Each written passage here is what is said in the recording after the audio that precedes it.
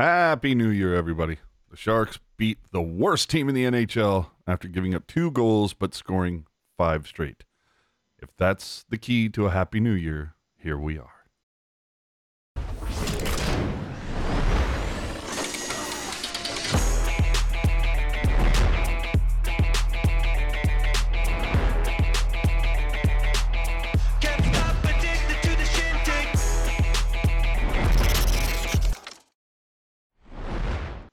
Hey, boys and girls, how you guys doing on this beautiful New Year's Day? Oh, you gotta love it. It's an After Dark takeover. God damn. Only one more of these. One more, jerk. Are you jacked? Are you juiced? Are you pumped? I am, let's see, thrilled. I am pleased. I am tickled at the fact that there's only one more of these. And what's even sweeter is this another sort of early start? I was going to say sort of the, the old sugar on the pancake, if you will, is another 4 p.m. Pacific start for that one on January 22nd. So, can I get a yeah? Well, like last year, it was like, I think every Sunday of whatever month it was, February or January it might have been, or March.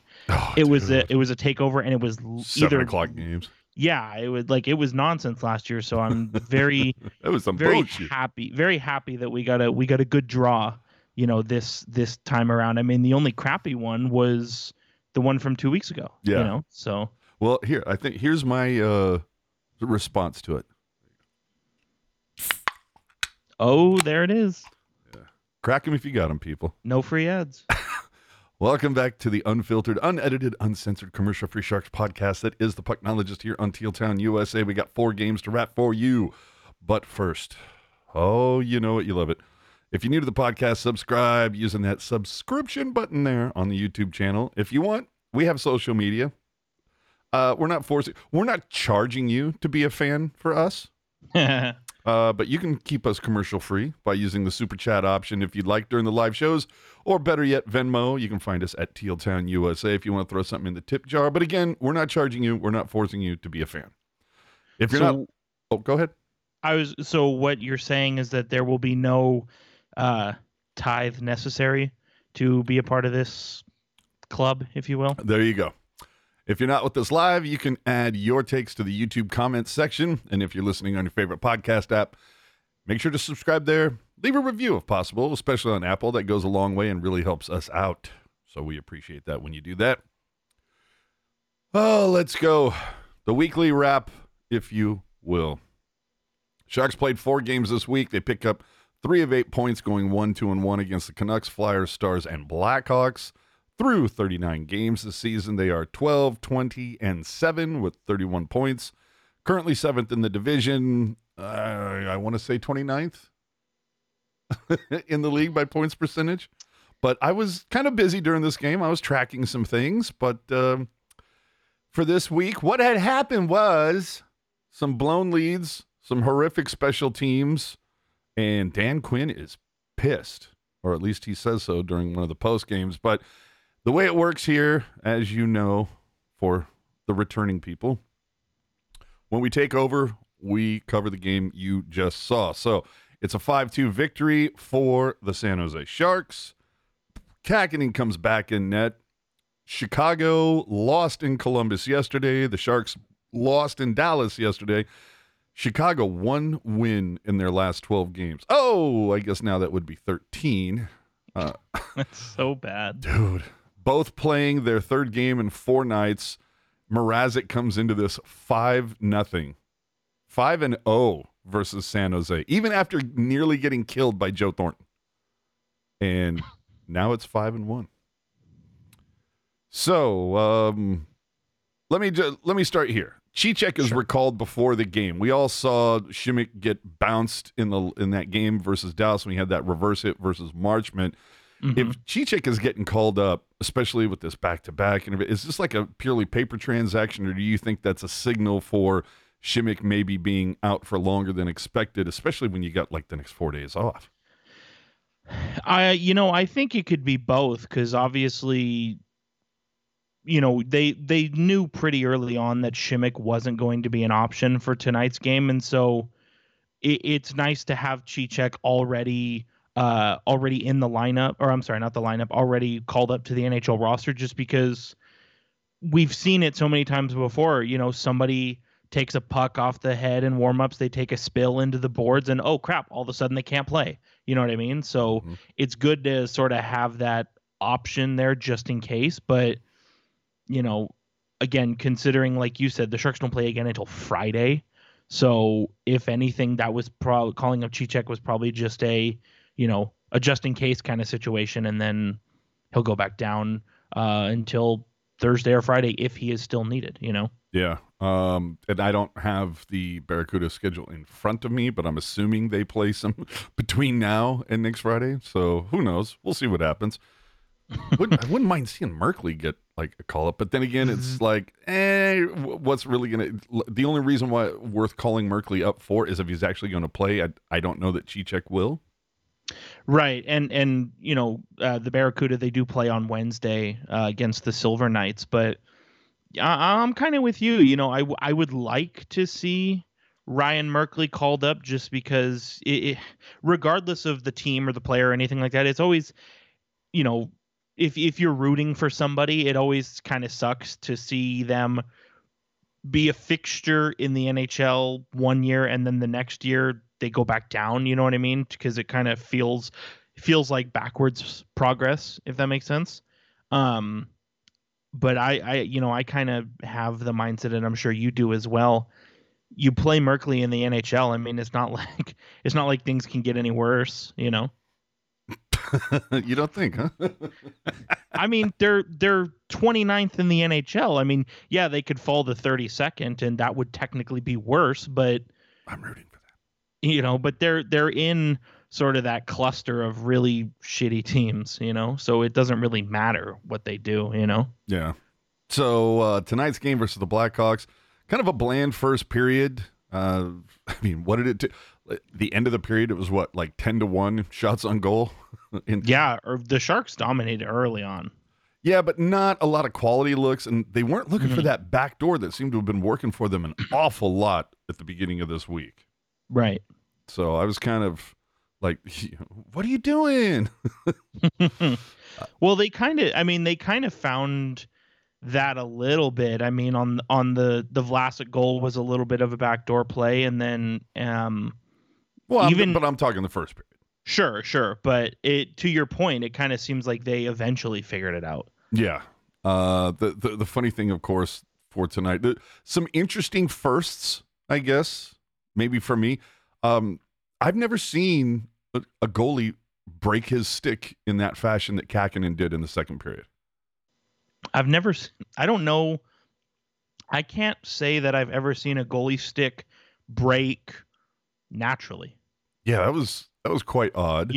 I've seen a goalie smash it like over the post, Hello, Pecorine.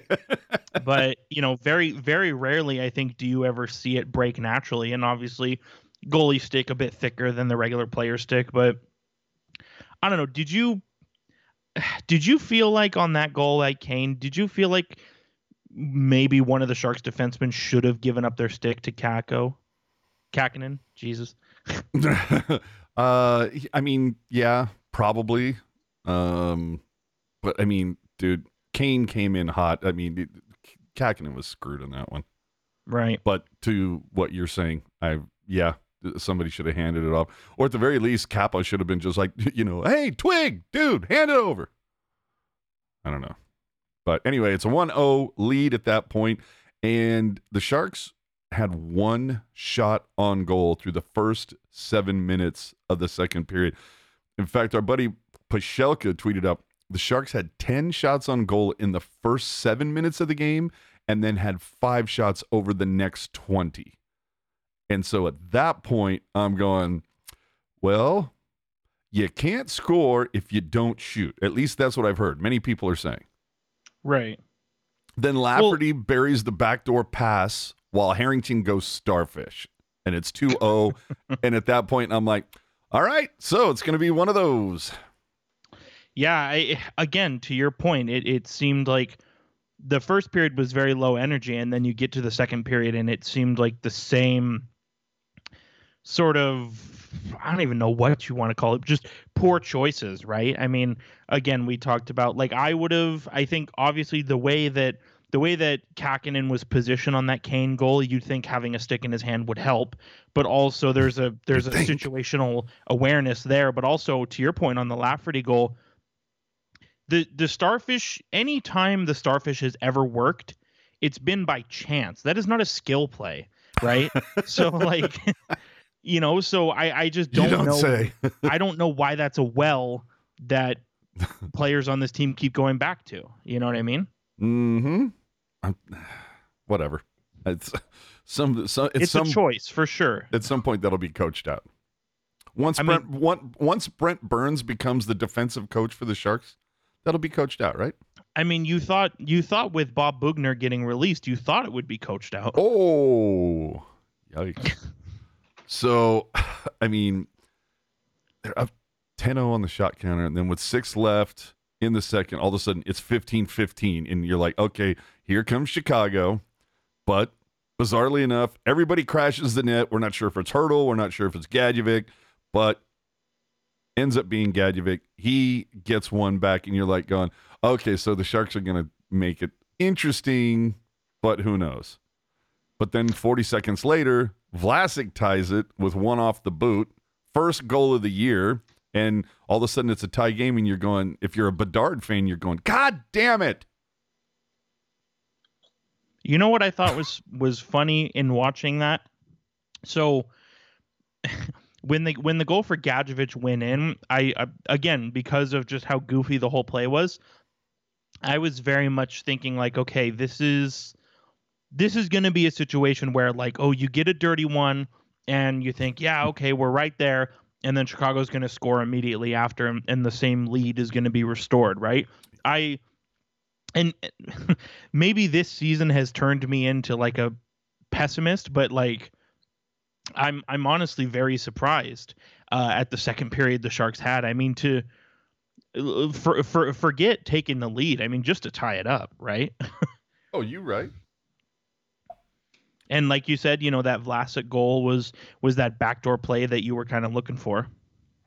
Exactly. It was like, oh, they remembered it. And we have some couple quotes coming in now. Vlasic on what he's going to do with his goal puck from his 1200th game. The funny thing, of course, being if you watch the broadcast, he grabbed that puck and he was holding on to it the whole time that they were reviewing. Right. Yeah, I loved seeing that. As soon as he get a good goal, tossed it right to the trainer. Yeah, he's like, tape it, put it in my bag. But Vlasic says, I'll probably play street hockey with my dogs with it, or they'll steal it, put a hole in it, whatever. Dude, I love it. You did so much to make sure you held on to it for that long, and that's what you're going to do with it? Like you don't have a bajillion other pucks to do that with? But okay, hey, do you. Well, I feel like that's such like... Fucking frame it after it's all slobbered and chewed up. I feel like that's kind of a veteran move too. You know what I mean? Oh, dude, absolutely. Like just, like as soon as the goal went in, like I think they had said on the broadcast, oh, Vlasic knew right away, blah, blah, that it, when they were calling it a no goal, oh, Vlasic knew right away, all this kind of stuff. And I'm thinking about it. I'm like, no, I think it's the opposite. I think it's more like, really, we have to go through all these theatrics. Like, I didn't kick that shit. You know? What are you talking about? Oh, boy. So Vlasic ties it up. First of the year. Meyer ends up back with the Hurdle and LeBanc line. I was kind of wondering why that wasn't a thing for a while, but towards the end of the second, it's back to being a thing. They get at least in my mind, some few better looks, but then your boy, Barabanov, yes, sir, taking the lead with a very soft backhand. Like Mrazek came out first half of this game, he was keeping Chicago in it, and then, dude, the fucking wheels fell off for him. Yeah, I was very much thinking the first half of this game, I was very much thinking like, yeah, the Sharks are going to get goalied here, Oh, dude. And then he gives up the soft rebound to Barabanov, so the Sharks take the lead, and then the next 2 goals are just rebounds that he needs to have. Those were, I mean, Meyer bearing a rebound off of a Harrington shot, which Mrazek should have had, and then Svechnikov buries another one, and it's game over. Well, and did you notice, not obviously the only one that would fall under the sort of backdoor descriptor that you were talking about would be the Vlasic goal. But did you notice how all 5 of these goals were in and around the side of the net? Oh, dude, like everything was like within 5 feet of the paint. Right. But, and so I mean, they start, a couple of them, like I'm saying, they start with shots up high, but it's no, of course, those Mrazek rebounds. It's like, but you've got guys that are there to bury him. Right. And even though those other 4 goals, obviously, I don't know that you could classify them as backdoor goals, but it's kind of maybe backdoor adjacent, right? And I think to the point you were making a week ago, like, hey, something is clearly working here. Like, you might as well exploit it until you can't. Oh, absolutely. Tony Couture in the chat coming in saying, Blackhawks collapsed. Let the Sharks dominate last half of the game. Hawks are looking extremely discombobulated with no team chemistry and stink. And that will lead you to being the worst team in the NHL. I was going to say, like, people talk about how bad the Sharks are, and they are, don't get me wrong, but that team is, like, it's brutal. And they even on the broadcast. It sullies the good name of shit show. Well, and they're the only team that doesn't have double digits in wins currently. Mm-hmm. And like, even Arizona's better than them. And that's saying something, right? Right. And now, I don't know. An interesting choice was made last summer. I understand, like I said, going through their rebuild, right? Which very obvious that team needed to go through a rebuild. I understand that. But the big pieces that they had gotten rid of, right? Alex DeBrincat is 25. Dylan Strome is 25. Dominic Kubalik, I believe, is 24 or 25. So what the fuck are they doing there? Kirby Dach, I believe, is 22. So it's like, what are they doing? Again, I look at this and I think, man, they're shitty right now, but these guys are still young enough to where if you turn it around, like, they can be part of the solution. Right. And so I'm thinking, like, do they just have zero hope whatsoever? Well, dude, and Seth Jones is nothing to sneeze at. No, Seth. Well, I kind of feel like Seth Jones is why they're in sort of this bind, if you will, right? Because they traded for Seth Jones last summer, and they gave up like 2 first-round picks and a defenseman prospect, and like a bucket full of assets. And so obviously, as good as Seth Jones is, made their team worse. And so I kind of feel like trading away, they got a first for Dach, a first for DeBrincat. I kind of feel like trading away these guys was very much like, we screwed ourselves on the Seth Jones deal. Now we kind of have to basically screw ourselves somewhere else to make up for the Seth Jones deal, right? Sure. But and then again, and this was a conversation that was had over the summer, especially leading up to the draft. But Dylan Strome, again, 25 years old, was a restricted free agent, and they just let him go. And he's on pace for like 65 points this year with the Capitals. Dominic Kubalik, same kind of thing, was a pending restricted free agent. They didn't send him a QO. They just let him go. And same thing, on pace for 65-ish points with the Red Wings. So you don't want to keep these players. That's perfectly fine. Trade them for something. Dude, that's what I'm saying. Right? And Larry in the chat saying Kane and Taves have 1 foot out the door. I'm totally shocked that they didn't push to be moved before the season started. They saw the roadmap. Well, I think it's as far as I know, it's a salary cap thing. Like, they're just waiting for keep getting that value lower and lower. Exactly, because by the trade deadline, I like there's 2 ways to look at it, right? If you're a team that can afford it, go after someone as soon as you recognize that you need them, right? But at the same time, from Chicago's perspective, the longer they hold on to them, they're just keep decreasing the money owed, right? And so eventually they'll be really cheap, retain them at 50%. Another team will retain them. how I understand it is that Kane is more likely to go than Taves is. Yeah. I sort of have I don't know that I want to call it a conspiracy theory, more of a prediction, Break out the but tinfoil. I'm kind of thinking like, I mean, the Rangers, good young team, right? Kind of could use an elite veteran, which Patrick Kane is. And just so happens that one of Kane's line mates, the year he won the Hart Trophy, happens to be on the Rangers. I don't know if you've heard of him, Artemi Panarin. So Rings a bell.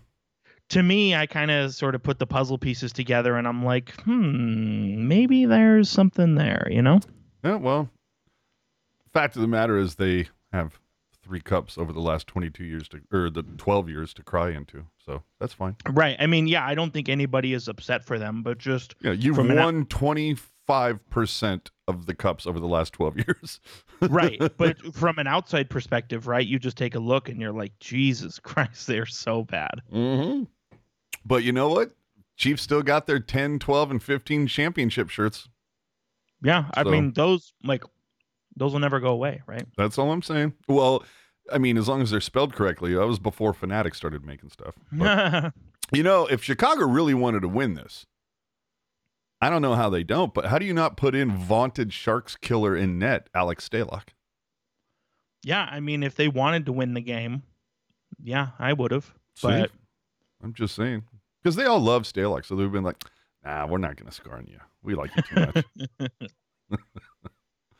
So this is another one where the Sharks special teams, which is going to be kind of an overarching thing of the show tonight, because it was certainly mentioned enough. The Sharks drew penalties early on in this game. They get 2 in the first. They get 1 very early in the third because Chicago gets called for hella dudes. And they get the first 3 power plays, 0 for 3. I don't even know that they got 2 shots on goal in all 3 of those. It is so bipolar, this power play. Right. And so at that point, I'm going, here we go again. But it's the Sharks draw penalties. They don't cash in. And then tonight, let's be honest, there was some fluky goals. Yeah. I mean, it's that rebound that Meyer buries, the Svechnikov rebound. You're not going to see too many goalies give up ones like that. What was it? That softie from Barabanov. I mean, oof. To the Sharks' credit, though, I mean, making the most out of your opportunities, right? Oh, absolutely. Like the Gadjevich one, like nobody could see where that puck was coming from. So that I'll give you. Mm-hmm. The Vlasic one, that could have went either way. It's one of those times where I'm going, oh boy, they're going to review that. Yeah, as soon as I saw it, I'm going, well, he doesn't kick it. He's trying to stop and it glances off of him. Yeah. And Randy and Drew were talking about, he's obviously, if anything, he's trying to like settle it to get it up to a stick. Mm-hmm. But I'm going, well, how often does San Jose win these? So and you could even hear like the negativity in Randy and Drew. Like they're just going to, once they call this back, they'll still only be down 1 goal. And then all of a sudden the surprise, the shock and awe in Randy's voice. The NHL has said that's a goal. Well, you know what? I was very unsure on how things were going to fall with that one until I saw the angle from the camera they have on the Jumbotron, because from way up, that high, you can tell right away that the puck hits off of him, like in the, through the motion of him trying to stop up, right? Yeah, it's like a glancing blow. Right. There was no kick whatsoever. So as soon as to me, you could have showed me just that one and I would have been like, yeah, that's a goal. You know what I mean? Yeah. It's not one point did Vlasic say, "Can I kick it?" Right. Ricky, I kind of like Ricky's comment in the chat. He says, "I'm despondent. This team just not suck enough to get Bedard. Carlson is a curse. Trade him right fucking now." Because Carlson is single-handedly keeping this team filled with hope. No, but you know what? It's good because if you are on team trade Carlson, don't you want him to look really, really good? Yes. But you also think like where would this Sharks team be if they had Carlson from last season? You know what I mean? Shit. I mean, Where he like, what did Brody say on the cast, that he's in on 45% of the goals that have been scored so far? Yeah, I believe it. So you take that factor out of it. Hey, I mean, what's the record rate? 12, 20, and 7. Dude, you take that out of it. I would say Carlson's probably responsible for 6 of those Sharks' 12 wins. And again, you might be able to debate that number even higher. Well, I'll tell you this: he's got 13 goals this year. 3 of them are game winners. So, or is that what you call high value on the Maduel? Yeah, that's exactly what that is. And even, like a lot of his goals, I mean, if you really want to get into it, 13 goals, 11 of them are high value. Dude, hey, you want to talk about high value tonight? Barabanov, you're a boy. Yeah, and you know what? I kind of look at it sort of shoe on the other foot, right? If the Sharks were getting this Erik Karlsson, and I hate to say what if, right? Yeah, of course. But if the Sharks were getting this Erik Karlsson a few years ago, so 3.5 specifically. Oh, 2019. Yeah. Maybe no, that's not even where I'm gonna go. Oh, okay, whip it out. I know what you're saying, but maybe Brent Burns, who's coming off of a career best season, is traded a little bit sooner. Oh, solid point. For more pieces in return. Solid point. What do I know?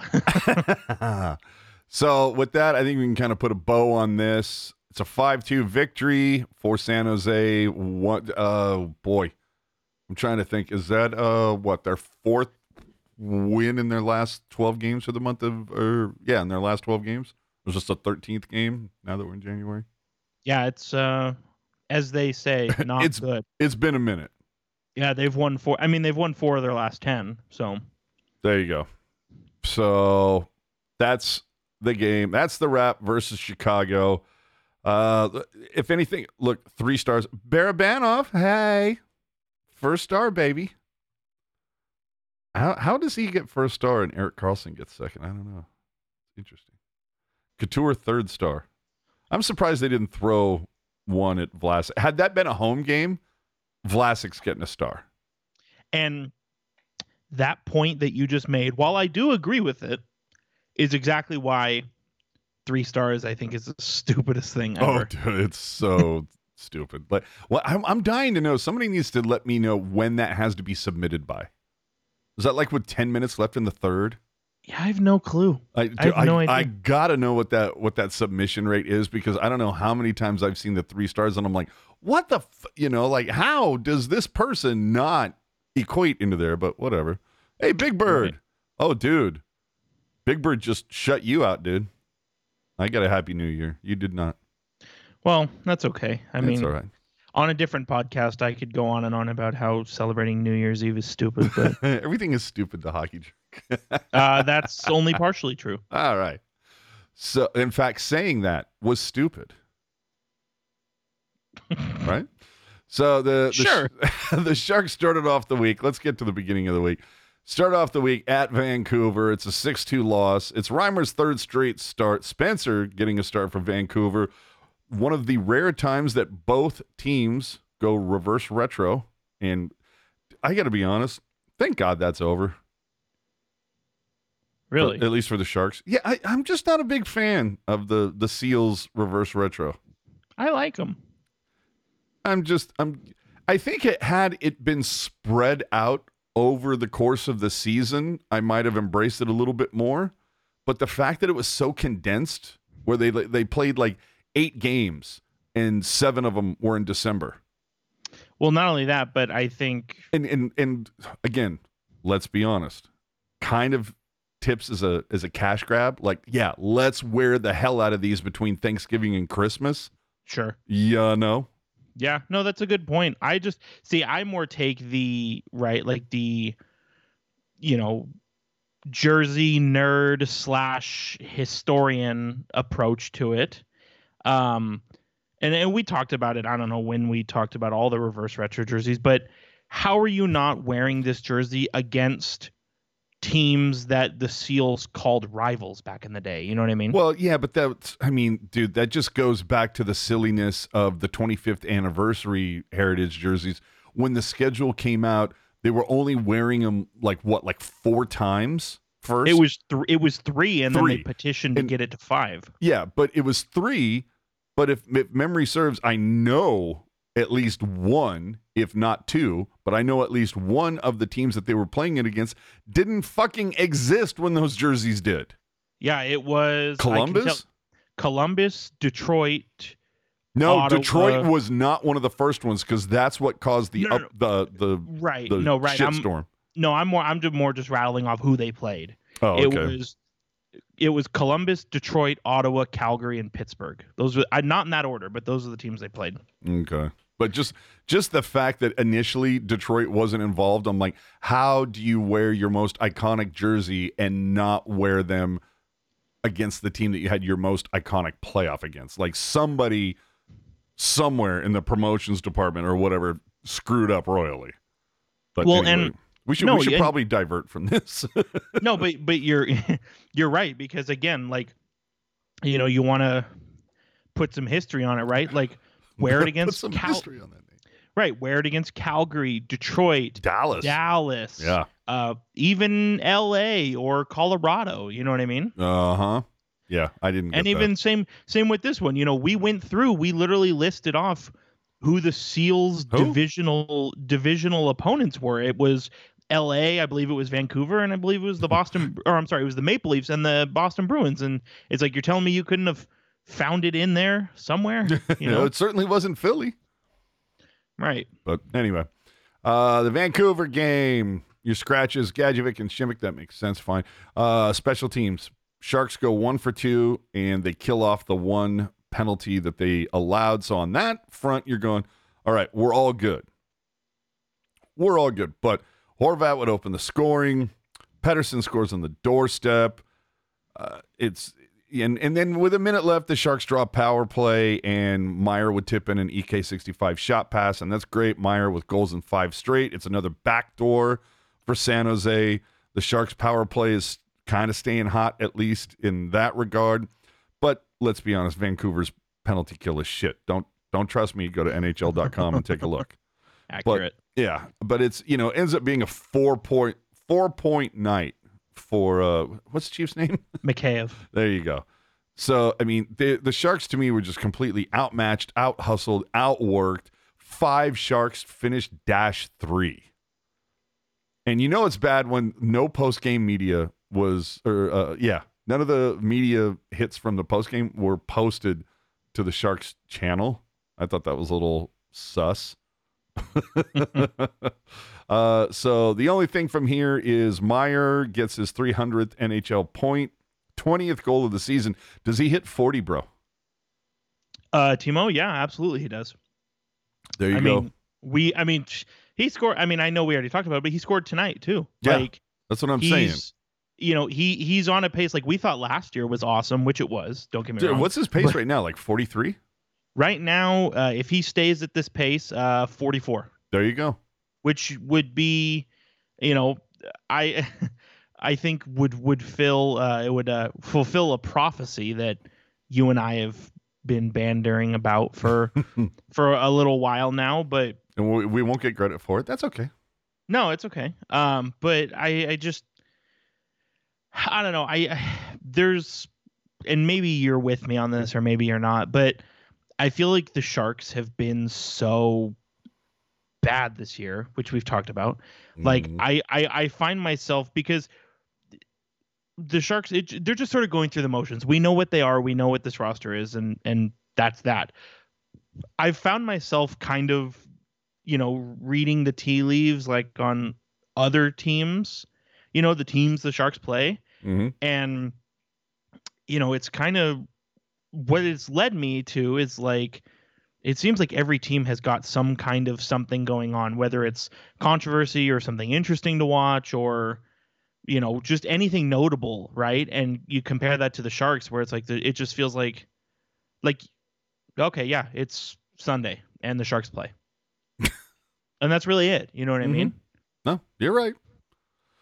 Let's move on to the Philly game. It's a 4-3 overtime loss. This is another one of those games where the Sharks, The kick in the dick. dude. Well, let's just go back to tonight for a second. They give up the first 2 goals and then rally back for a win. Is that maybe the third time that's happened this year? A 2-goal deficit and they come back to win. I'd be interested in. I think it was that high. Yeah. See, I thought 3 was the sweet spot, but who knows? So, if somebody in the chat wants to look that up for me, that'd be great. So, versus Philadelphia again, 4-3 loss in overtime. This is another one where they had a 3-1 lead and coughed it up, Kakkinen back in the net. Philly, same record over the previous 10 coming into this. They're both 3-5-2. Philly starts Samuel Ersson in net, and I'm like, who? Oh, because it's only his second NHL start ever. So, of course, he gets a victory because the Sharks love giving brand new goalies like their first taste of success. It happens. Yeah, and that's fine. Yeah, Gregor gets scratched in this.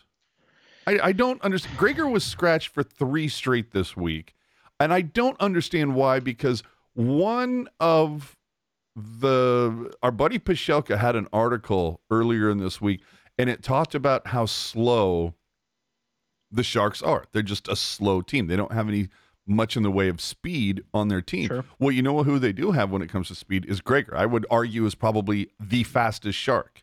Yeah, he's up there for sure. Why is he not playing? I mean, who is faster than Gregor? I would say maybe Nico Sturm. Really? Yeah. Ooh, but I don't know. but again, that's one guy, right? Sure. You know what I mean? It's like, Mm-hmm. well, I mean, is there any, like, there's room for both, you know what I mean? As Curtis's article mentioned, there's room for both. And I mean, it's tough, right? Because you sort of, like, I think the natural instinct is to try and put Gregor somewhere in the bottom of the lineup, right? But I like Lorentz, and Sturm. I've liked what they've brought. I'm not pulling them out, obviously. I'm not a big Lorentz guy, but okay. But again, like Lorentz, like his, the expectations are so low, so it's like, he's doing what he needs to do. I'm not tripping on it. You know what I mean? Mm-hmm. Like, I'm more looking at, like, I mean, Kunin's not in the lineup, so he's it's not a fair one to point out, right? But you could look at Svechnikov or Bonino. Just, I think what they've done points wise is fine. Like, if you're just staring at the player, I think it's fine. But if you're sort of looking at how high they're playing in the lineup, right? I mean, again, like Svechnikov, he's got 8 points in 31 games, which that type of player and that money, that's good. That's what you want from a player like that. But he's playing up in the lineup, so based on that merit, you'd be expecting more, right? And you're not getting it. And sure. Same thing with Nick Bonino. Like, what he's done, it's decent, but how high he is in the lineup, you need more. Same thing with Matt Nieto, right? And so that's not to say that Gregor is going to be better than all 3 of those guys, but I have a hard time understanding how he's going to be worse than any of those guys. Well, too, and my whole thing is how up until like a week and a half ago, why would he be a worse option than Lindblom? Right. But all of a sudden Lindblom starts putting up points, I was going to say Lindblom kind of sticking it to you a little bit. Dude, zero bump, baby. But again, like, if even with Lindblom, like, I know he's been probably the most disappointing forward up to this point, but the talent is still there, right? Mm-hmm. With all these guys they're trying with Couture and Meyer, like, I would give Lindblom a try. You know what I mean? Like, another try. I mean, I kind of feel like they've gone through the whole rotation this season. Maybe they need to get back to the top of the order kind of thing. Mm-hmm. I don't know. I still, this. I mean, I've talked about it quite a bit this season. I'm still expecting Noah Gregor to be traded at the deadline just because for some reason David Quinn hates him. And Chateau Bow Wow. Right. And just, with the players the Sharks have under contract currently, but also the guys who are going to graduate onto the team next year, it just logistically doesn't seem like it's going to work out, Yeah. So to kind of finish off the Philly game, Meyer gets a 6-point game streak going. I mean, dude, the big boys are making noise. You know, it's the Carlson and Meyer show right now. It is what it is. But I will say, dude, when Philly tied this game up, and then Randy Hahn, as it's going, is well, Philly coming into the game tonight are 0-7 in the overtime in the extra frame, and I'm like, oh well, they're about to be 1-7. San Jose loves, fixing bad streaks. And I feel like not only that, but it seems to me like anytime they've squandered a lead late and gone to overtime, it feels like they just lose. You know what I mean? Yeah, it's like the air's let out of the balloon. Right. I've never seen them give up a lead late, go to overtime, and then win it back. And that's not to say that it didn't happen this year, but obviously it wasn't notable enough for me to remember. You right. The only thing here was the best thing for me for this game. It's like, first off, the broadcast is, I don't know how many times they mentioned that Greg Papa was at the game. For those of you who don't know, Greg Papa is on a local sports radio show, and he's also the radio voice of the San Francisco 49ers. Great, fine. He never talks about the Sharks on his sports radio show. He was wearing Niners shit there. Well, so here's the thing. Like, who cares? This conversation about Greg Papa, the first thing you said to bring it up, right? For those who don't know, how could anybody not know when he goes to the game wearing a 49ers coat?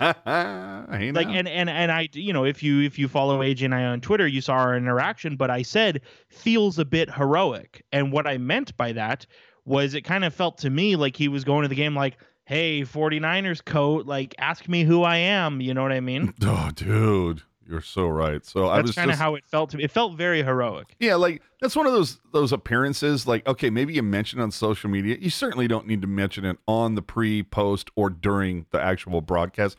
Literally, it came across as, who gives a shit? Well, and you know what? Here's the other thing, and this is for sure conspiracy theory. Obviously, if you watched at any point this season, the 49ers are a good team. I mean, NFC West champions. Dude, 9th straight win today. Yeah, absolutely. And it's felt to me both at the game, on TV, and on social media, the Sharks persona, if you will, is very much trying to be like, oh, hey, look, like, we're friends with the team that's good. Are those coattails big enough for us? Like, all the time, like, the Sharks will get shelled like 7-0, and the 49ers win, and the Sharks are on Twitter. Great win, friends. It's okay. Those handshake tweets. Right. And don't get me wrong, like I'm a Sharks fan. I'm a 49ers fan. I like seeing my two teams being buddies with each other. But Jesus Christ, like, yeah. We get it, and even, when I was in San Jose over Thanksgiving weekend at the game, there was a 49ers player at the game, which is perfectly fine. Very awesome to see, obviously. But, of course, throw him up on the Jumbotron playing Bang Bang Niner Gang. It's like, what, like, okay, we got it, Yeah, I want to go to a Giants game or a Niners game where some Sharks show up. Are they wearing Shark shit, or are they wearing the shit that, of your team? I don't know. Anyway, I don't want to go down this fucking hole. I honestly think the only reason that I honestly think the only reason that a Sharks player would get recognized at a baseball game is if they went to an A's game and Glenn Kuiper was like, hey, that guy. Hey now. Yeah, well, that's the other thing is that Glenn Kuiper, voice of the A's, was also at this same game and did not get near the same amount of pub on all the channels. Well, Glenn Kuiper, he also used to, cover the Sharks to an extent. So, you know what I mean? So, well, that's what I'm saying is like, like he would be like, oh yes, he used to work for us. Well, remember when we didn't suck? Like, back in the day. So this Philadelphia game, it's another game the Sharks can't hold the lead multiple times, and it's a shitty game when the third of 3 highlights on the post-game show is of a kid's mullet in the crowd. Like, if that's where you have to like find your, like, give me a break. On the good point though, it was a sellout. Sure. So at least you have that. That's So good. they say. Many people are saying. Yeah, that's good. That's a good thing. No, I thought, it's funny you're talking about like highlights, right? And what's interesting to the townsfolk. Yeah, when I think it was coming out of the first period when they're like, "Oh, when we come back, we're going to preview the Winter Classic." And I'm thinking, "Why?" Your team ain't in it. Who cares? Right, but immediately I was kind of in a not a shitty mood, but more like a shit disturber mood earlier. And I was like thinking, I'm like, man, and I even tweeted it out. I'm like, how much you want to bet there's going to be some commentary about how Boston is in the Winter Classic, and a couple years ago they were in the Tahoe game, and the Sharks got robbed out of the Tahoe game that had no fans. Like, I don't know. It's you're right though. Like the highlight of the game is not even relating to the game. Yeah, that's exactly. That's when it's a bad game. Bad. Like everything sucks. Can we like these seasons that the Sharks have been shitty, right? Like, have we gone long enough? Like, can we call this an era now? Era. Like, can we call this like the dog shit era? Yeah, or this something? is like they say the dead puck era. This is the dead shark era. It's fine. There you go. This is the Pavelski-less era. Oh, brother! Oh, don't start. Yeah, we'll get to that later. I put out a tweet. I don't want you to prove me right. So ball washing will happen in a few minutes. Tony Couture saying, "Why does the Brent Burns trade look worse and worse every week? I love watching Carolina Hurricanes right now, a real Stanley Cup contender with Burns leading them.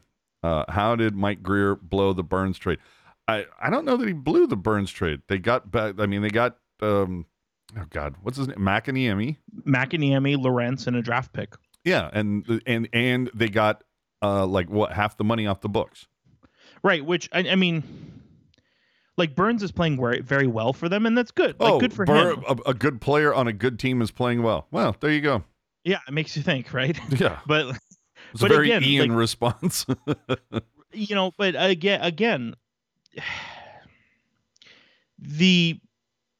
if you want to I don't know, if you want to break it down, right? I mean, yes, okay, so you can be upset about the fact that the draft pick the Sharks got was only a third, but again, first, third, seventh, they're all lottery tickets, right?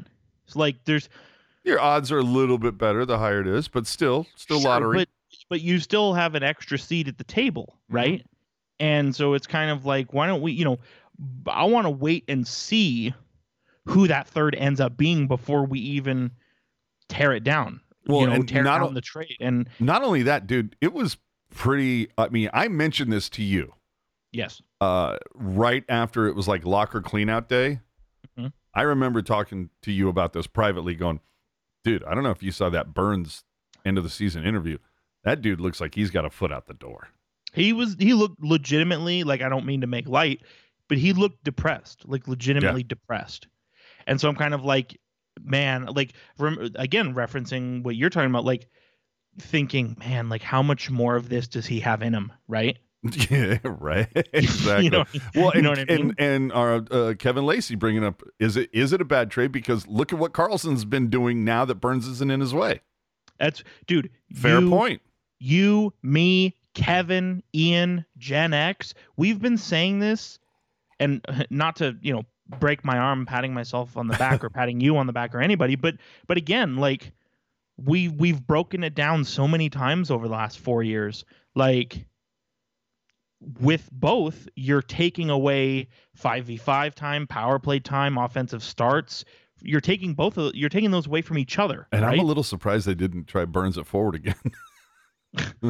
But again, to Kevin's point, thank you, Kevin, for providing that. Like, trading away Burns has unlocked Erik Karlsson, which is a good thing for the Sharks. Whether they keep him or trade him, it's a good thing. The draft pick, still too early to tell. The draft has not even happened yet. Yeah. I know people are like, Lorentz, whatever. But again, what's been asked of him, he's been quite good. So I'm not tripping about it. And I would debate you a little bit on that because, Chiefs started off on the top line and has been in the, fourth line for like the last 30 games. Well, he started on the fourth line, got moved up to the top line, and then moved back down. Oh, so, I thought he was on the top line for opening night in Prague. The second game he was, not the first game. Oh, okay. the shine on Lindblom wore off pretty quick, and that's how Lorenz got up there. Barabanov was also hurt, but again, you're right. I forgot about that. Solid like point.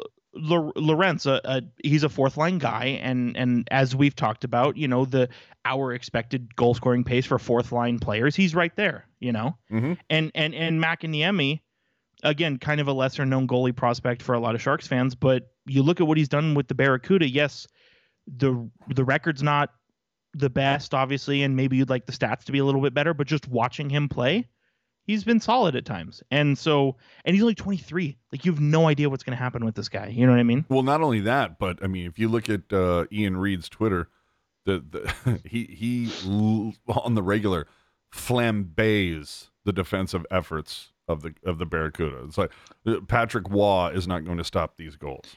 Exactly. And so I'm not going to sit here and tell you that the Burns trade was absolutely good for the Sharks, but I think there's some elements it's too early to tell, and I think there's other elements where I can say, yeah, it was good. The only quote unquote bad part about trading away Burns is I'm not going to name names, but there's some super fans out there. There are some super fans out there who are crying because their favorite player is gone, and that's fine. I understand that. Was that a reference to me and Pavelski? No comment. Oh, hello. Oh, speaking of which, the Sharks played Dallas last night. Oh, God. Let the ball washing begin. James Reimer would return to the net. It's a 5-2 loss for San Jose. Dude, Dallas is just a wagon right now. 3 regulation losses in 15 December games. They're best of the West. I mean, hi-yo. But this was a game that really came down to special teams.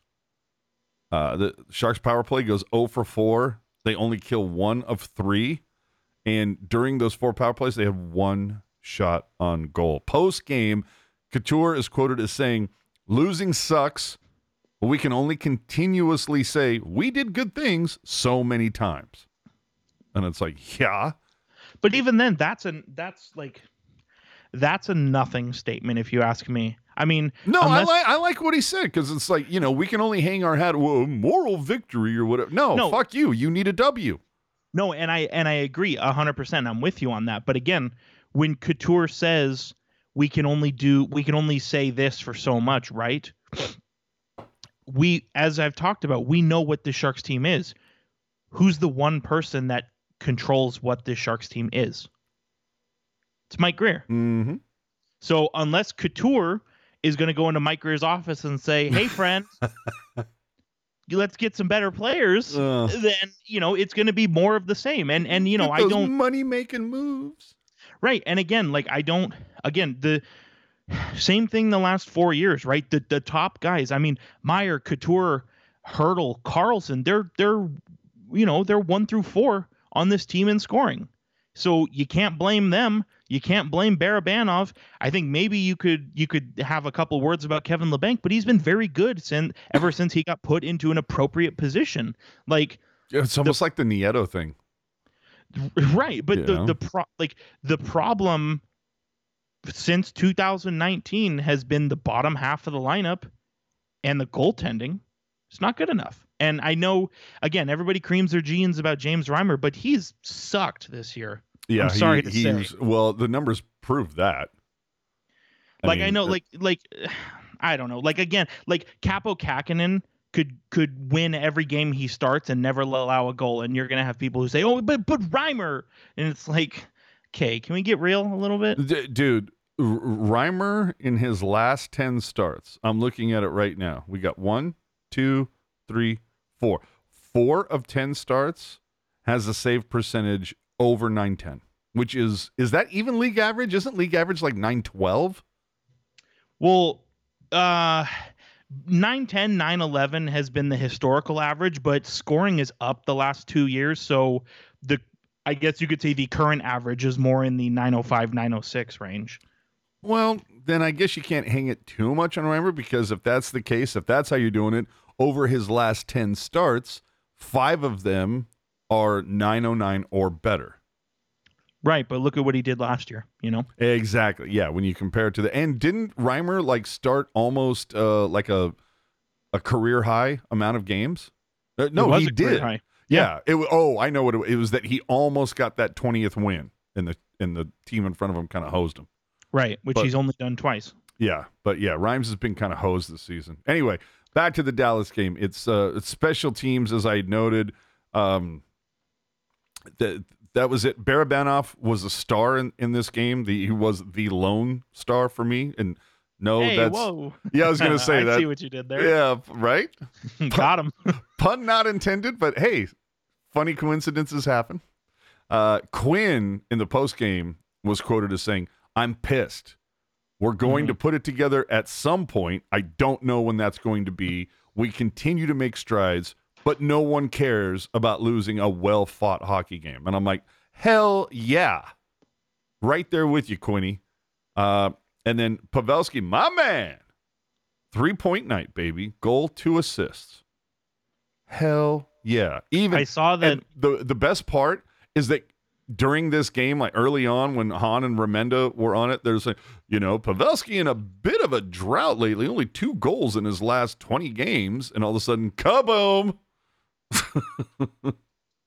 I saw that you had tweeted that out. Oh, Pavelski 3-point night, all that stuff.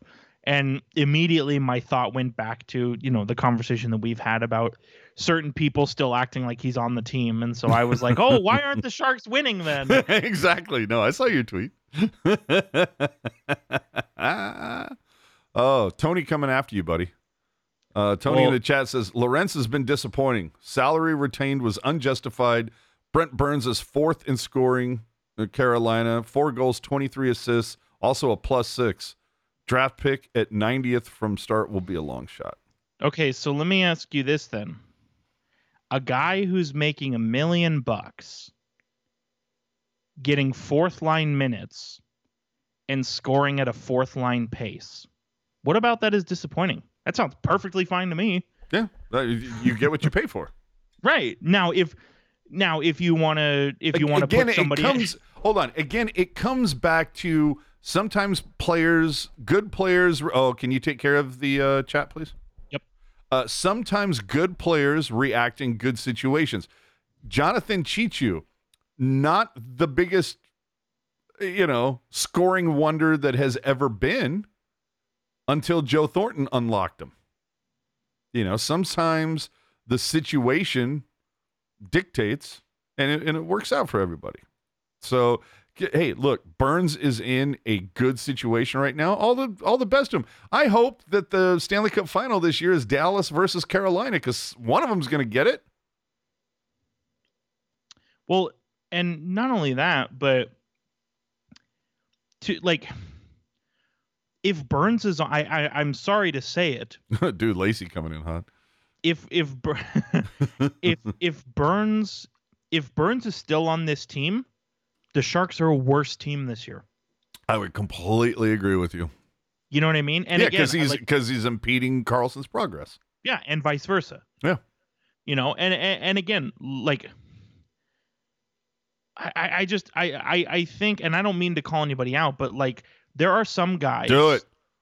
No, there are some guys. Lorentz is one of them, where they just not everybody's going to score 20 goals. Some guys are just going to plug away, right? They're going to kill penalties and they're going to be, fast and smart defensively, and they're going to score 7 goals for you. And Lorentz is right on target to do that. I don't understand what the problem is. Yeah. I feel like I owe you an apology. I just realized that I have a band function here. So I'll have to make use of that later. So anyway, let's finish this off. The Dallas game. Look, Pavelski has a night. Ends up getting an extension the next day. I wonder why. This was a game that Dallas scored in almost every way possible, all but a penalty shot. They scored power play, even strike, shorthanded. I mean, bada bing, bada boom, badam. Even an empty netter. So that's talk about the other. Well, hold on. The other thing I just want to point out real quickly. Go and look historically. The Sharks' record for playing on New Year's Eve, not good. No, I think it's they not. have like 2 wins in the last 18 years. Now they haven't played on New Year's all 18 years, Right. right? But over the course of like the last 18 years, I think there's somewhere in the ballpark of like 2-14. It's not good. You know, and here's the thing to kind of go back on like looking at what teams are doing and that all that kind of stuff, right? So we kind of saw last year with Dallas, right? The the super line, if you will, Pavelski, Robertson, Hintz, right? Like that was a really good line. Dude, And it's like the best line in the West right now. Right. And the conversation was, man, think about what Dallas could be if they got some help from the guys beneath them, right? Well, they're kind of getting it. You know what I mean? I mean, imagine what they could do if they got, I don't know, Erik Karlsson. but you know what I mean? You know what I mean? Like and what's interesting enough, and what kind of goes back to the point I've made before about, going through rebuilds or rough patches or whatever, and the guys you have still being part of the solution, I mean, and rightfully so, but a lot of people have been giving Jamie Benn shit for about 4 or 5 years now, and they kind of waited out, saw it through, and he's come out to the other side, and he's having a really good season. And so to sort of put a Sharks spin on it, maybe Couture and Vlasic and Karlsson and Meyer and Barbonov, maybe these guys do need to get traded, right? But maybe not. You know what I mean? I feel you. So those are the 4 games this week. We have to move on. We're already over hour. Erik Karlsson now on pace for 111 points. No defenseman has scored 100 since 91-92, but we're getting even closer to this. No defenseman not named Orr or Coffey has had more than 103 points. So, is he getting the Norris? I mean, despite playing on what is not a great team. Sure. I mean, because again, and we always have the conversation, right, about small sample size. Oh, well, yeah, that's great, but wait till the sample size grows. That's always the conversation. But you look, I mean, is 39 games, is that still a small sample size? I'm not sure. You know what I mean? Like he's leading defenseman in scoring by 11 points, so he's already built up a nice cushion. And to the point you made, some people are going to say, oh, well, he's on a shitty team. How can he be the best defenseman? But look at what he's doing despite this team is shitty. Like, to sort of take it a step further, I wouldn't be surprised if, there's a couple heroes out there who throw him a 4th place Hart Trophy vote. Say what? No, I was just talking about like with Erik, like with Erik Karlsson, like he's leading defenseman in scoring by a good chunk. And, I kind of feel like we're past the point of small sample size, right? Absolutely. But also, you kind of mentioned, should he still get the looks because he's on a crappy team? Well, I think you could make the argument like, wow, look what he's doing in spite of how crappy this team is. And it makes me wonder, dude, if anything, like just start putting his name on it now.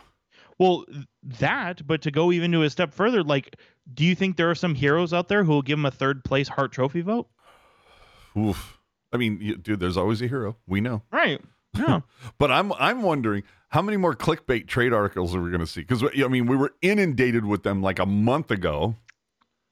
We had a really good time mocking and making fun of all that clickbait. So, hey, you want to have something that's going to bake your noodle? Oh, whip it out. Bake it.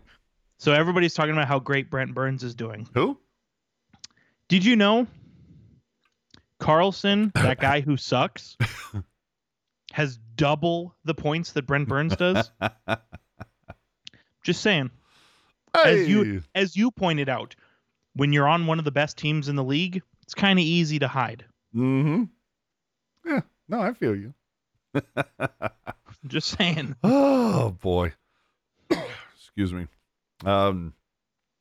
Special teams has just been a highlight over this last month. Over the 12 games in December, power play for the Sharks, 11 for 45. That's 24%. PK, while the power play has clicked up, the PK is,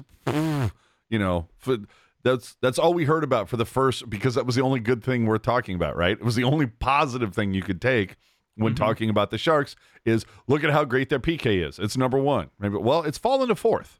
And over December, it went from like 88, 90%. Now it's fallen to 71. But that's over the course of December, the entire month.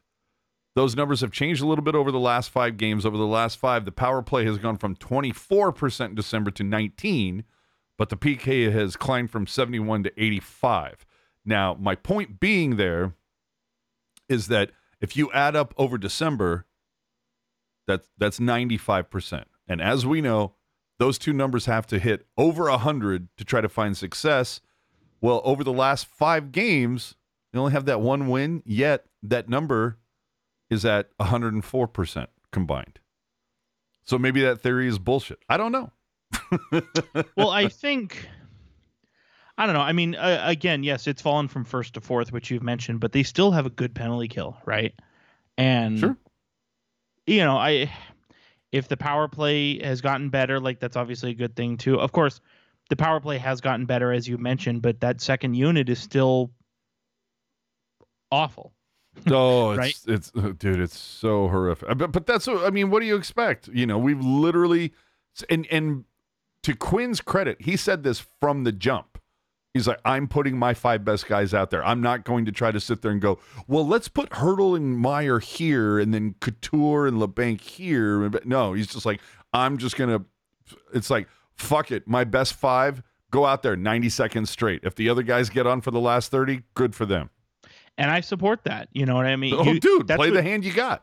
Right. Well, and here's the other thing. If we want to get into the numbers and really break it down a little bit, like this season especially, but, last couple years, how much have we talked about what Kevin LeBanc needs to be successful, right? Mm-hmm. So the dialogue surrounding Kevin LeBanc has always been, oh, he's really good on the power play, but he can't seem to figure anything else out, right? And now you look at this year, 5 versus 5, most of the season he's been with Hertl and Meyer or Hertl and Barabanov or, Couture and Meyer, some combination there. He's top 6. Yes, correct. And his 5v5 numbers are good. He's on the shitty second power play unit with Sturm. We like Sturm, not really a power play guy. Mm-hmm. Same thing. You could make a lesser argument for Bonino, Nieto. Benning has been decent. I give him credit. He's turned it around since the first month of the season. Big time. Totally agree. Ferraro, what are you doing out there? Oh, dude. You know what I mean? And he took 2 huge blocks tonight. Right. But so you go back to that dialogue of like what LeBanc needs in order to be a successful player. So was always considered the power play specialist, right? Air quotes.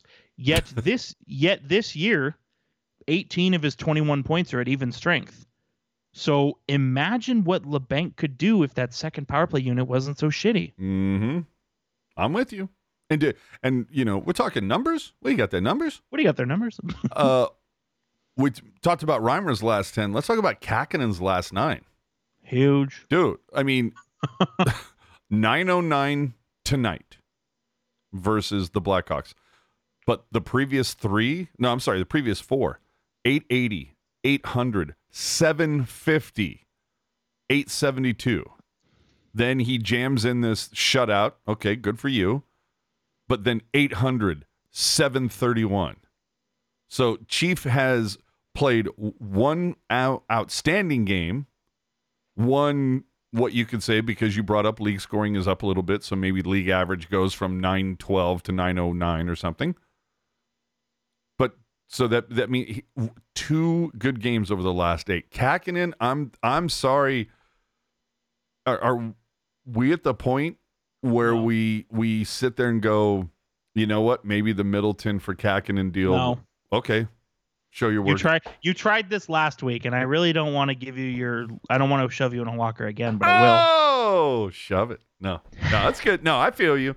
But that's what's going to be said, and all the silly social media hyperbole, all the hyperbolic BS on social media. Oh, Kakinen sucks and blah, blah, blah. Well, you know what? Reimer then sucks dog shit But Right. Exactly. in the case of maybe it's because the defense sucks. Well, and again, And you're leading the league and giving up high danger chances against, and here's the thing, we like Jake Middleton, but he's not a unique player. Yeah, he's not the guy who's going to get you over the hump. Kevin Lacey saying Kakinen has a lot of trouble finishing out games. He's concerned. And that's but a valid concern. But again, it's not it's not like some people on Facebook, right? Kakinen sucks because he can't grow a mustache like Middleton. You know what I mean? Like, again, we like Jake Middleton on this podcast, big fan, but huge. He's a guy. How many rugged 6'3" left-handed defensemen with a mustache you can find? They're out there. Well, right? and you mentioned earlier. How many goalies who have above average starter potential can you just pluck off of a waiver wire or a free agency list, Well, would you say that Middleton right now is that much of a and you might even want to run the numbers, by the way, but would you say that Middleton is that big of a talent increase over Megna?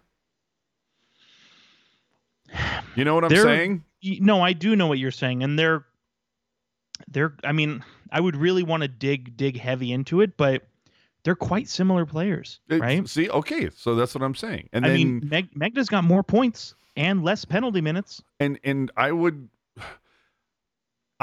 push to say Megna's also a plus player on this shitty team somehow, which is huge. But dude, and then I would say to a certain extent, like Benning has helped solve Vlasic a little bit. Benning was brutal the first month of the season. Oh, yeah, horrible. But it took him some time to settle in. That happens. Yeah. Fuck, it took Erik Karlsson 3 years to settle in. Oh! Right. I would say ever since the middle of November, Benning has actually been quite solid. I mean, Dude, I would say he's been the second best defenseman on the team. I would agree with that. I mean, shit, dude, he's on pace to get like 40 points this year. Yeah, who? Dude, it's huge. Yeah, he's again, and you know what?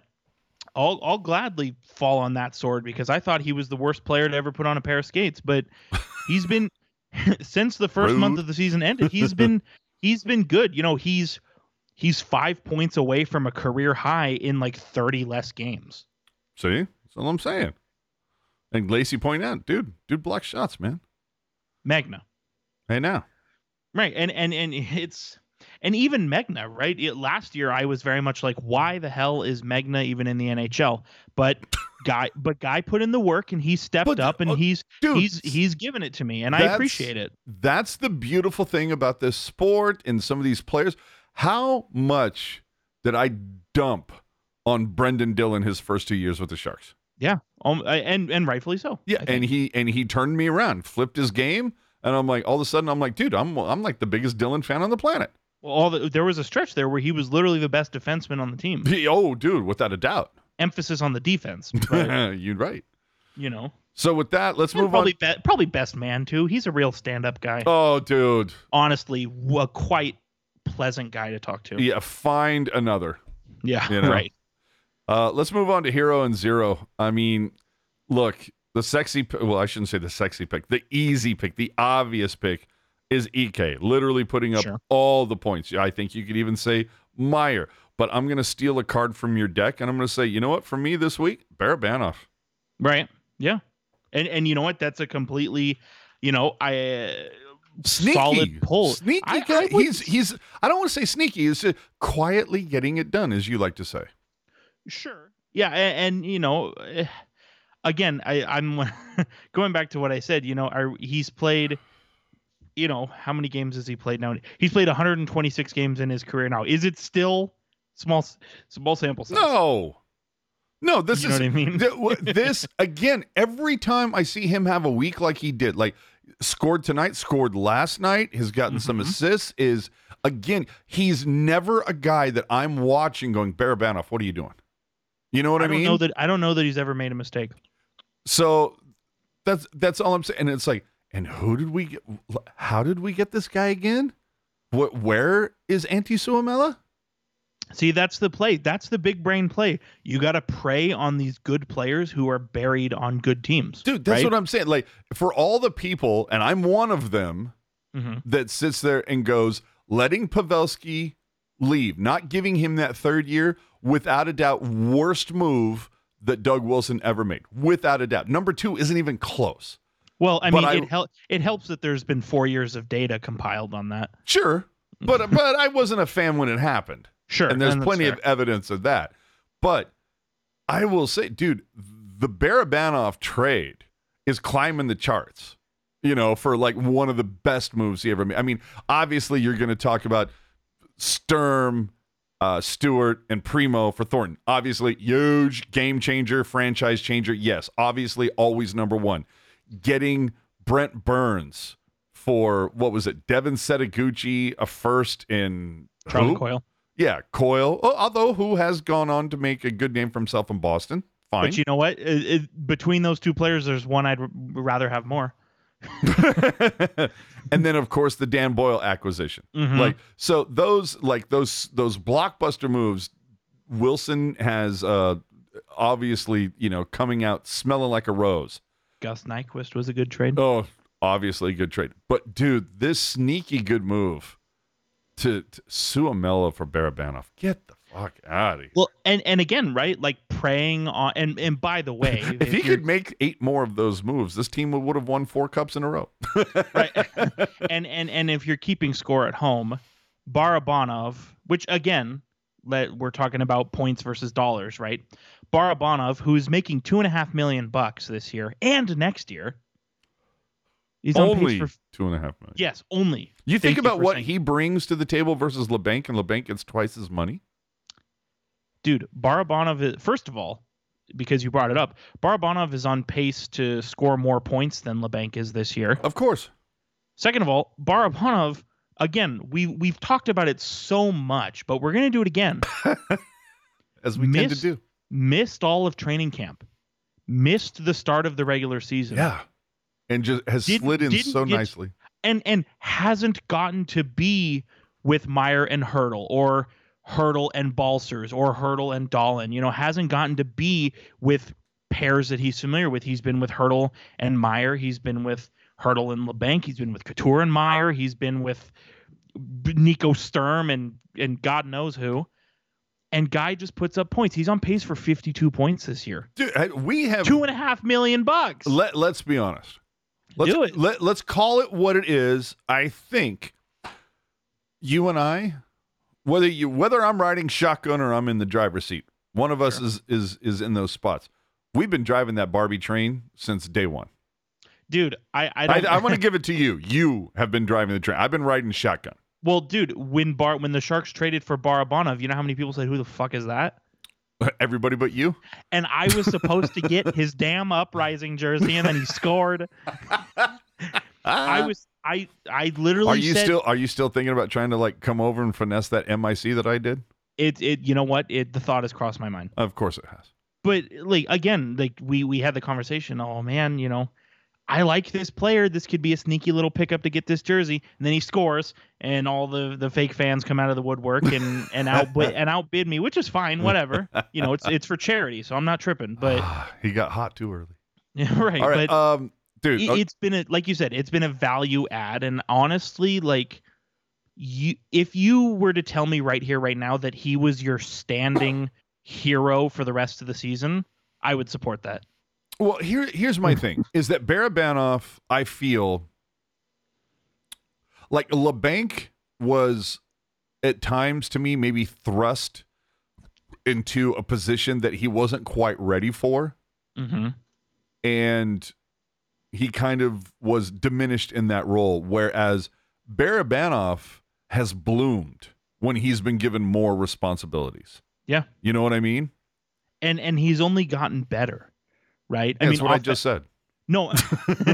Right. But again, you usually see, especially, dude, especially at almost 29 years old, you see guys plateau around, between 26 and 30. You usually see guys plateau. He's only like, the offense has gotten better, right? He's blocking more shots. He's hitting more. You know, Dude. like he's doing he's playing more ice time to the And point. for a smaller guy, it's just amazing. And No fear. You, No fear in that guy. That's exactly what I was going to say. Was fearless. Love it. Like no shame in his game. Well, and how many times have you seen him? How many times have you seen him get blown up with a big hit? Oh, dude, and like he's never. Right back. He's right back. No, but you see him get yeah, blown the up rare and he's times right that it back. happens, he's able to sidestep it. The Yeah. rare times that he's like, he needs to teach Simic how to do that. Right. But anyway, that was like 10 minutes on my hero. Who's yours? That's fine. That's fine. It was a good dialogue to have. All right. Just say Bear Benoff and we'll move on. No, I think, and I think I might have done him last week, but I'm going to do it again. Kevin LeBanc, just because he's. Well, say that, dude. Like over this week, I think he's like the only plus player. Yeah, this week he's let's see, even, I believe, unless he was minus tonight, which he was not. He was positive. He was actually positive, +1 for the week. Yeah. 2 points in 4 games, which is decent. And he didn't, no penalties tonight. Well, I was gonna say he didn't LeBanc it up. He hasn't, and he also, he hasn't taken a penalty in the last 7 games. Which It's been a while. Well, let's be honest though. That's only because the Sharks haven't taken a too many men penalty. Fair, but again, we've talked about it so much. He's finally in the right position, like the right line mates, the right side of the ice, the right amount of ice time, and he's on pace for 45 points. And again, He's found some good snipe shots too. Right. And again, like what he's getting paid and how talented he is, you obviously want more than 45 points out of him. But 45 points would be his second best season in his career. So maybe he's not so bad after all, No. I mean, like you were saying, I'm looking at the stats right now. Like over the last 4 games played, you look at the top 7 players. It's Carlson, but -1. Timo Meier, for all that he's done, dude. Timo Meier's -6 over 4 games. Tomas Hertl -4. Couture -deuce. Barabanov -deuce. Lindblom +2. Heyo. Right. But, sticking it to you, right? Kevin LeBanc got that high value goal when a goalie was in the net.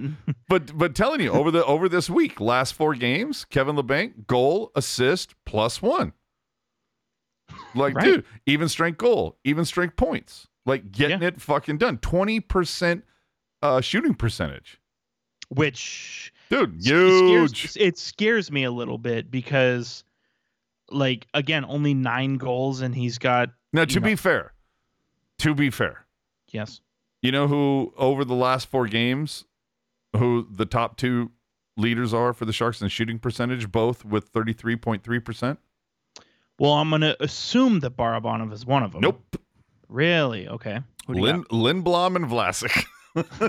Honestly, noted snipers. I was going to say, I'm surprised. I'm honestly surprised after Lindblom scored that goal that he didn't like take his helmet off and salute you. Like, give me the fuck you AJ puck. What I heard someone say, the Hawaiian peace sign.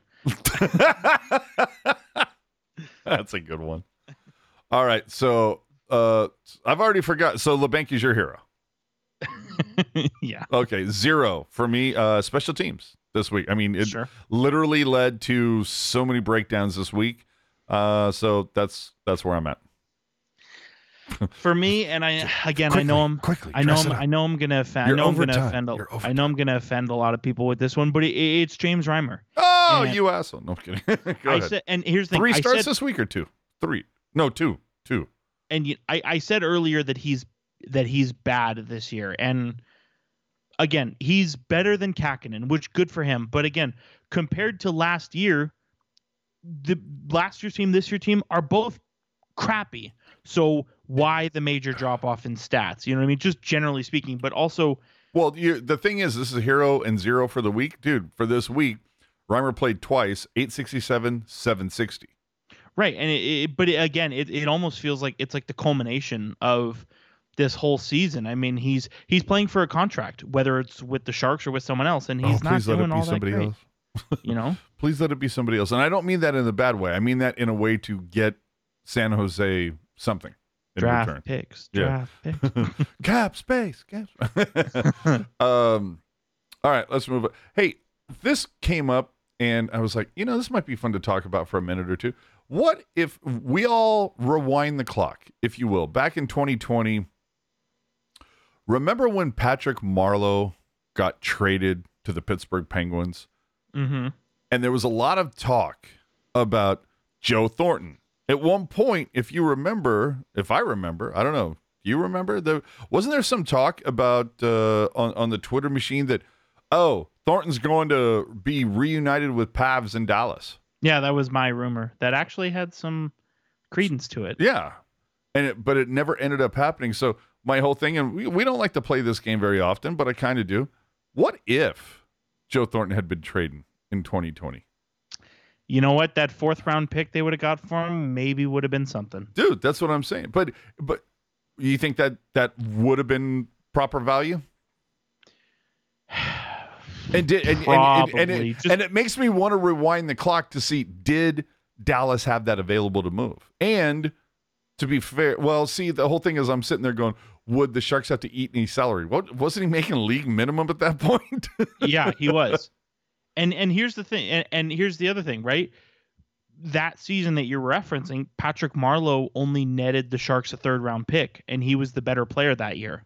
So you could say, oh yeah, the Sharks should have done it, and maybe, and you know what? I do agree with you that they should have, right? But it's not as if there's going to be some big, bushel basket of futures coming back that's going to shape everything. But it was the idea of kind of acknowledging that it's time to move on already. Sure. You know what I mean? And so it would, and dude, Thornton looked, if you looked at some of the post deadline media, dude seemed a little tilted. Like he wanted to be moved. Well, and we had this conversation 3 years ago, but I remember not having a lot of sympathy for him because because he again, to your point, came off as like he wanted to be moved. Which is fine. It's perfectly fine. But again, if you want to be moved, don't spend the whole trade deadline season being like, well, we'll just see what Doug does. No, dude, go into the office and be like, hey, I would like to move on, please make it happen, or I'm going to be upset. Well, I think he did do that. It sounded as if like there was some deal in place, whether it was a Dallas or somebody else, and for whatever reason, it kind of like fell through at the last minute. But I'd be interested to just see where things might have changed, both for Thornton and for the Sharks, had some sort of deal been made. Because after that, he ended up with the Maple Leafs, right? Correct. So, would have been interesting. Had he gone to Dallas, assuming nothing else changed. Dude, he'd probably still be there with Joe. Well, no, but I mean, assuming nothing else changed, which you can't really do because butterfly effect and all that, but assume nothing changed, he would have been in the Stanley Cup final that year. Oh, that's all I'm saying. Hey, super chat. Brightcar 75 coming in hot. Love all the work you guys put into the show. Hey, thank you. Appreciate that, dude. You the man. Brykar, who, by it's the way, arbitrary amount of money right there. Oh, it's Canadian. That's why. Okay, cool. Gotcha. Brykar, who won the Burns mug, and I still need to send you their address, by the way. Oh, yeah. For those of you who have won, Laurel, Brykar, I know there's one other. We'll get you your stuff. Don't worry. It will eventually show up, and it will show up as advertised. We're not like fanatics here. But yeah, I was always kind of interested, like, how would things maybe have changed in that regard? I'm kind of, it's definitely something that we need. I feel like maybe me, you, Lacey, and Ian need to have a show during the summer, like the What If show. Sure. I think that'd be kind of fun because Lord knows everybody's looking for clickbait in the off season, right? Dude, did you see our buddy Adrian Dater? No, what happened? So Adrian Dater was the king of Avalanche coverage. Yep. Went from the Denver Post, started doing Colorado Hockey Now, and evidently dipped like a week or so ago from Hockey Now to do his own Substack thing. Oh, okay. Interesting. But I'm just saying, you might want to go check Adrian Dater's Twitter. Dude spilled some tea. Like, he was sitting there kind of lambasting the whole Hockey Now thing, saying that we're required to do 4 articles a day. We're required to do clickbaity headlines. Like, dude, he told you how the sausage was made. Interesting. Yeah, I was like, ooh, Hockey Now network getting called. And I'm not saying any of that, shines on Shang. I'm just saying, he wasn't calling out anybody but the whole Hockey Network, like the people that are pulling the strings in the background. Dude had some things to say. Let me just say that. And I like Dater. I like, I'm surprised he didn't go to the Athletic, to be honest. But yeah, he was a little nuts. Oh boy. Did you see that Toronto got fined $100,000 for traveling on the 26th? I did. Maybe don't schedule games on the 27th if you don't want teams to travel on the 26th, eh? Yeah, it's kind of weird. Didn't the Sharks have to like travel that morning to Vancouver? Right. It seems kind of weird that they, would have to travel the morning of a game, right? Especially because it's built in the CBA. Right, and I understand that, the between the 23rd and the 26th, it's designed to give the players time off, which I appreciate that. Absolutely. Gives us time off. Right. But I just, to your point, from the NHL's perspective, like, you don't want teams traveling until the 27th? Don't put games on the 27th. Or if you are going to put games on the 27th, do close games. You know what I mean? I know, and I totally get what you're saying. Like, if you can figure out some sort of way where it's like, okay, LA versus Anaheim, and Arizona versus Vegas, and Calgary versus Edmonton. Like, I get that, but then it's like, okay, so I guess it's what, San Jose versus Vancouver? It's Colorado versus St. Louis because those are the closest. You know what I mean? Here's the other thing though. Let me ask you this: Dallas versus Nashville. If you are Maple Leaf Sports and Entertainment, which is the company that owns the Maple Leafs, if you are MLSE and you have the craziest amount of money within your portfolio, yeah, do you give a shit about $100,000? Zero fucks. Right. Dude, that's not getting my attention until that number gets among 7 digits. And then I might go, I'm sorry, what did you say?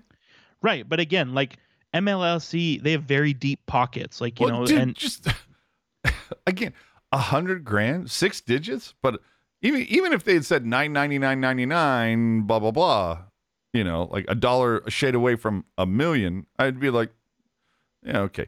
But dude, $100,000? Yeah, it's nothing. I guarantee. Dude, they probably dropped that in tip money during the course of a season. I guarantee you, dude. I guarantee the Maple Leafs knew what the fine was. Oh, and dude. Thought to themselves, okay, $100,000 and we can travel a day earlier. Yeah, dude, that's fine. It's like you with the whole Reimer thing. You keep it. Right. Yeah. You're like, who gives a shit? Dude, again, they probably knew this when this fucking schedule came out. Well, dude, it's been in the CBA for almost 10 years. They have to have known about it. Yeah, but I mean when the schedule, No, sure. But again, like travel in the day before and it costs $1 billion company $100,000. Yeah, it's like fuck it. Who cares? Are we all gonna do now? Here's the play, dude. Now we're going to eventually see, the assholes that like leave at 12:01. Right.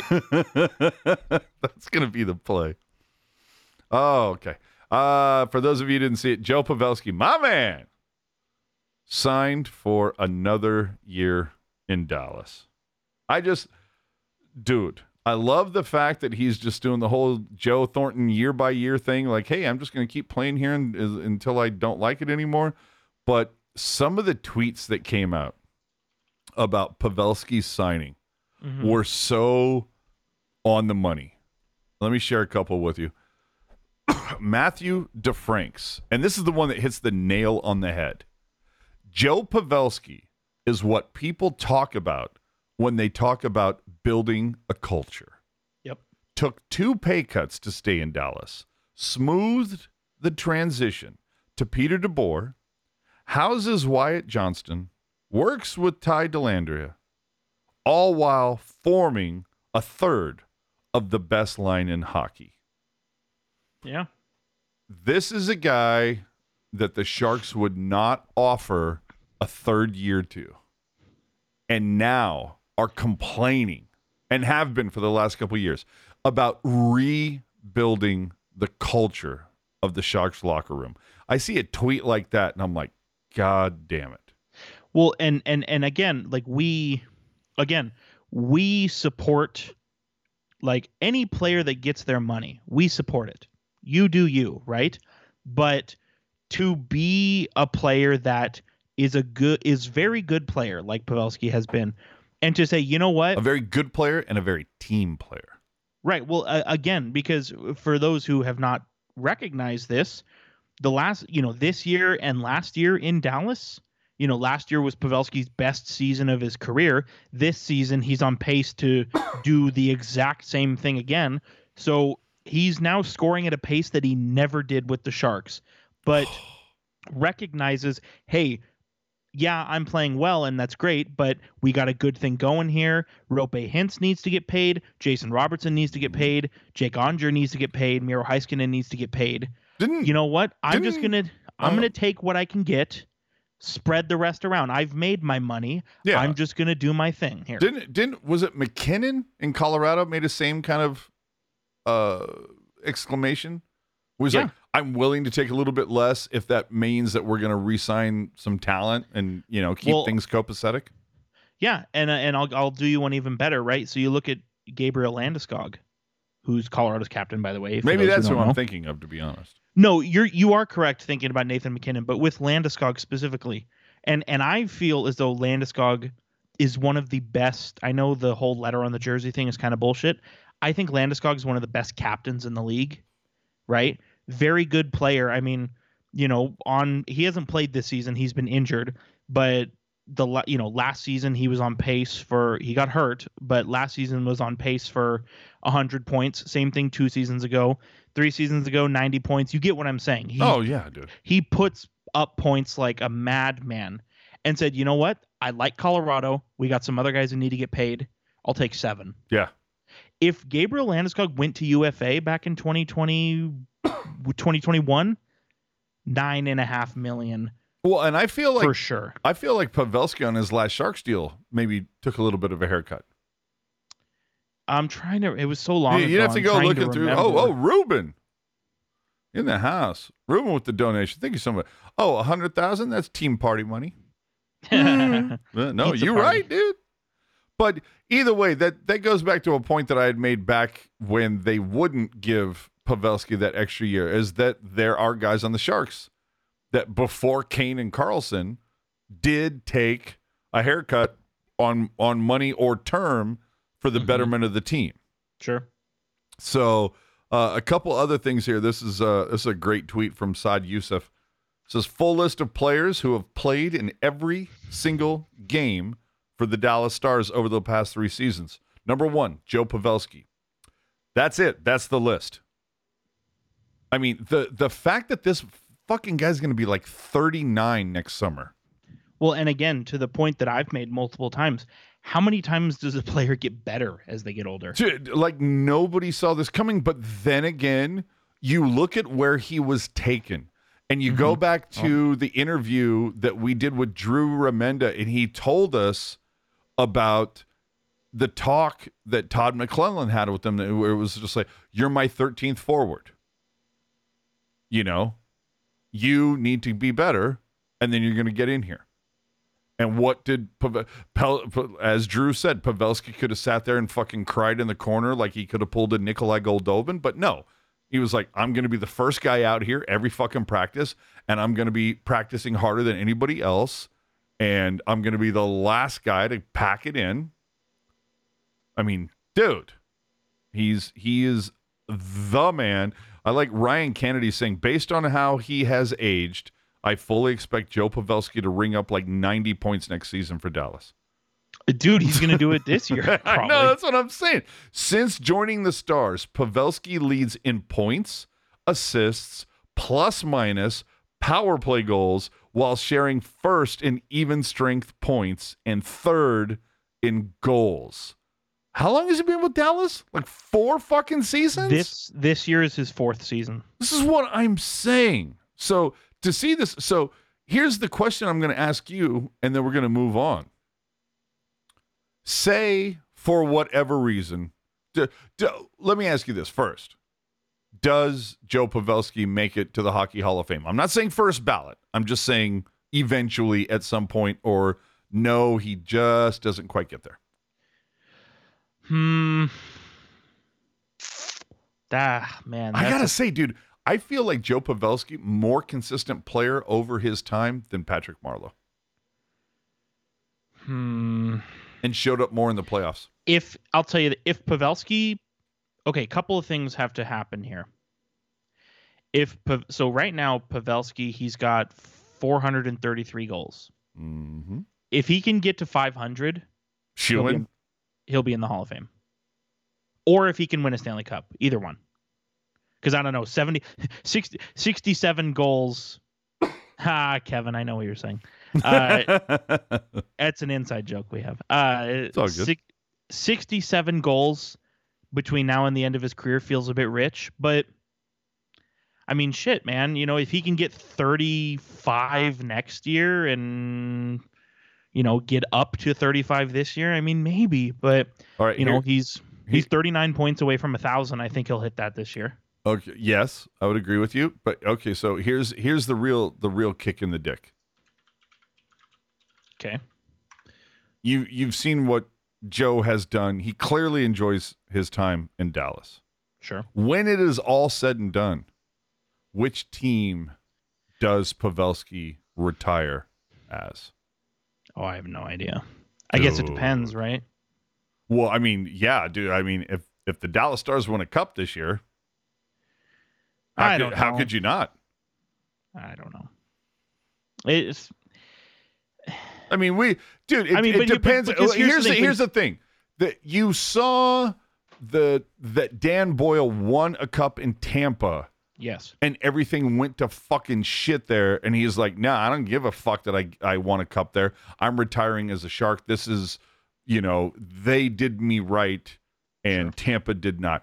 And I feel like, and I've said this since day fucking one when it was announced that the Stars got Pavelski. If you go back in time, watch that interview that Joe is doing on the front of his house. Yep. He's got like a little deck out there, and he was doing a live hit with NHL Network. Dude, ear-to-ear grin. Like, he was like, I can't wait to get out of this fucking town. Like, he seemed to be so happy to leave San Jose behind. And I don't know if that was an FU to Doug Wilson.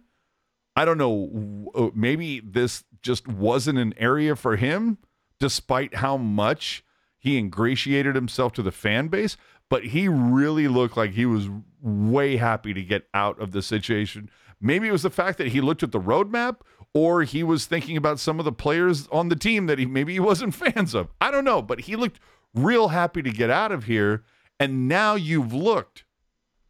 Who ages like this in the NHL? Almost nobody. So that's my point, is that when it's all said and done, he's obviously going to play another year. How many years did he play with San Jose? He 9? played 10? No, he played more than that. Geez, I can't do math. 3, 6, 9, 12, 13. So 13 years there, and it's going to be what, 6 with Dallas? After he is no longer under contract, it'll be 5. This year is year 4. Next year is year 5. God, it already feels like this year is year 5 and next year will be year 6. Okay, but again, my question still stands. Mm-hmm. If he, even though he will have played half the amount of time in Dallas,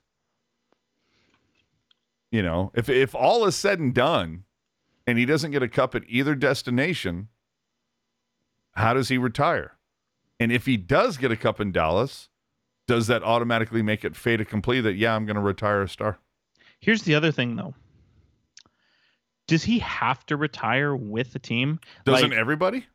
Not necessarily. Well, dude, I mean, Nabby, what the Sharks traded future considerations to Tampa to get him, right? Yeah, but Nabby also retired like well after he was done playing. Like let's just say you're not saying that Pavelski is going to be well after done playing. He's going to be 30-fucking-9. No, but what I'm saying is, so let's just say next year Pavelski's is Pavelski's last year, right? So okay. Based on stats, I wouldn't bet on it, but yeah, no, go ahead. I wouldn't either, but let's just say for argument's sake. So next season ends and he's like, you know what? I'm done. I retire. Okay. Then that's it. There's no sign the 1-day contract, come back and kiss babies. No, you're just done. You know what I mean? Like no, but every player has that option to sign that 1-day deal. But again, option. Like, you know what I mean? Like, just no, I don't. Explain it. I'm trying to figure it out. What are you talking about? But why? But again, Pavelski doesn't. First of all, there are so many guys every day who retire and you don't hear anything about it because they just go away. But also, yeah, but we don't talk about those. We talk about the San Jose Sharks here. Right. So we're clearly going to be talking. Whatever happens with if he fucking, you know, just fades off into the sunset. Doesn't announce a retirement, doesn't announce a team. It just says, yeah, after next year's contract, he just says, no, I'm not signing with anybody. I'm done. And just like walks off into the sunset. Okay, fine. I think that's the most likely route because we know about. Okay, so we know, like, we've watched Pavelski for so long. He's not the theatrics guy. You know what I mean? No, not at all. He'll do a post on Instagram and say, thank you to my family. My career was awesome. No, he won't do a post. He will tell his social media team to do a post. Right. But I want to get to Ryan's point here in the chat real quick. Pavs might still feel a bit slighted by the Sharks. I completely agree with that.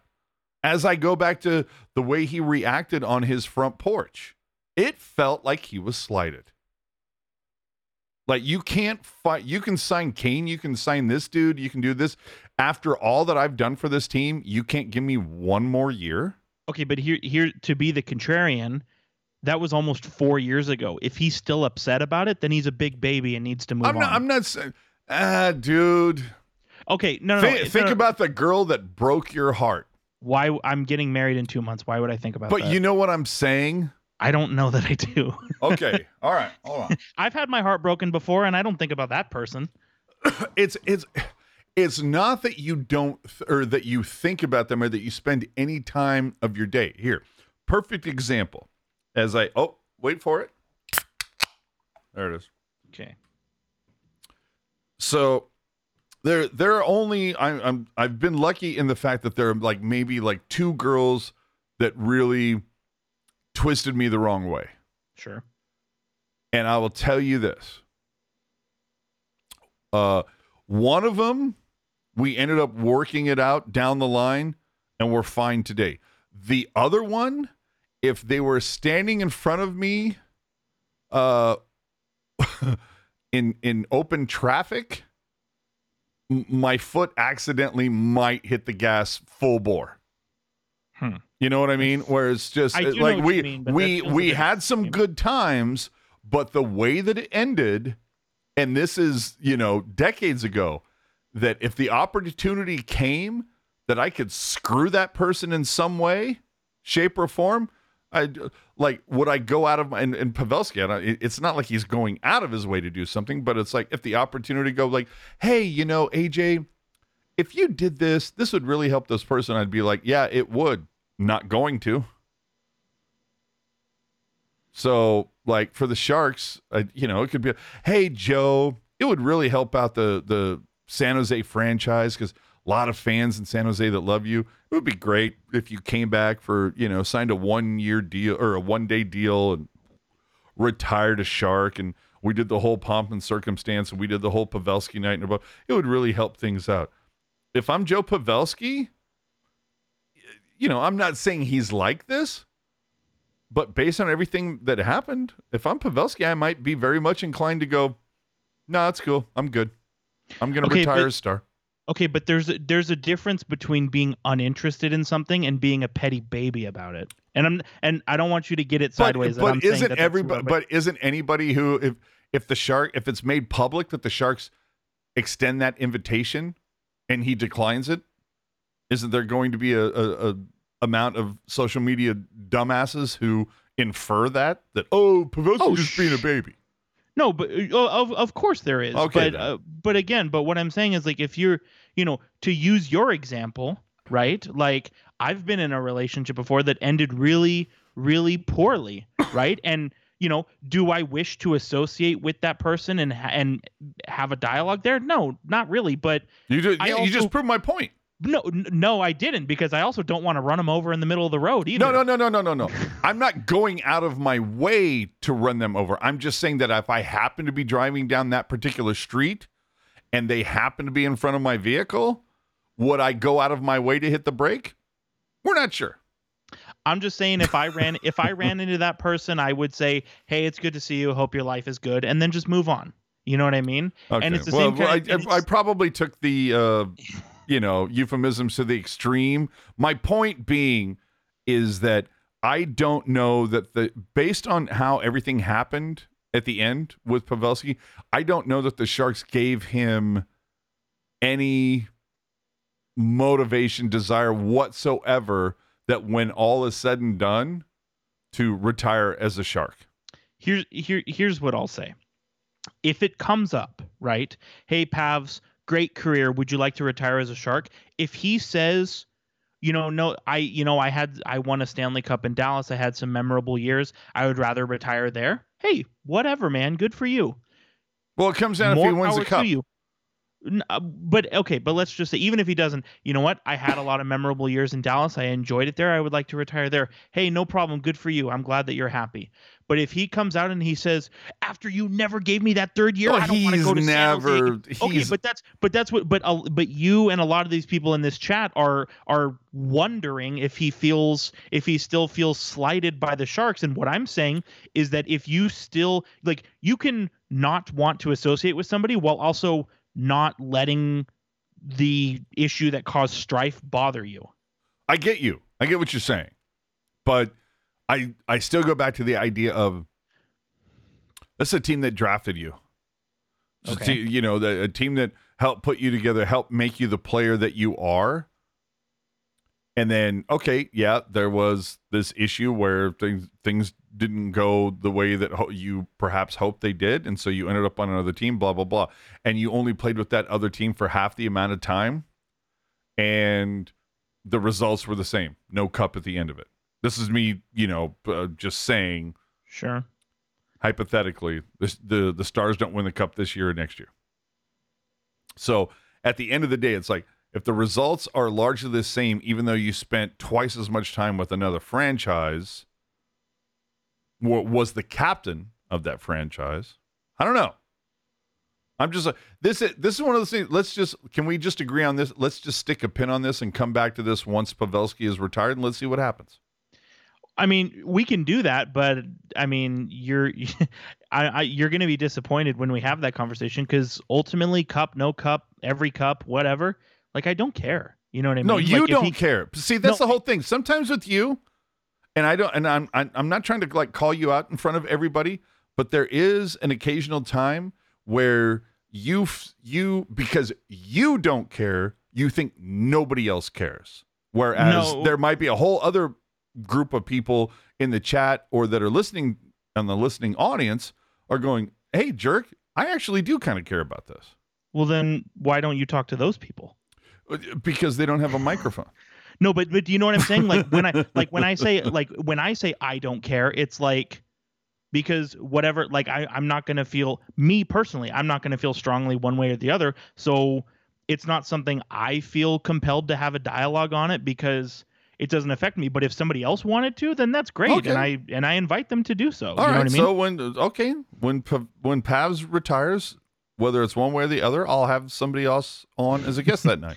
Well, you can have me on. I mean, you have to have the contrarian on, right? Of course we do. Oh, dude, that ban button works real good. Or was that you? That was me. Oh, well then, shit. What are you gonna do? No, it was you. I'm just kidding. I'm just kidding. Give you the glory. Ah, No, fuck I'm just you. Ooh, Barracuda.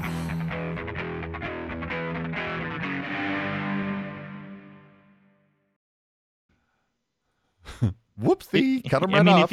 if you want to, I'll put a comment in there if you want to ban me. I don't that's give a fine. shit.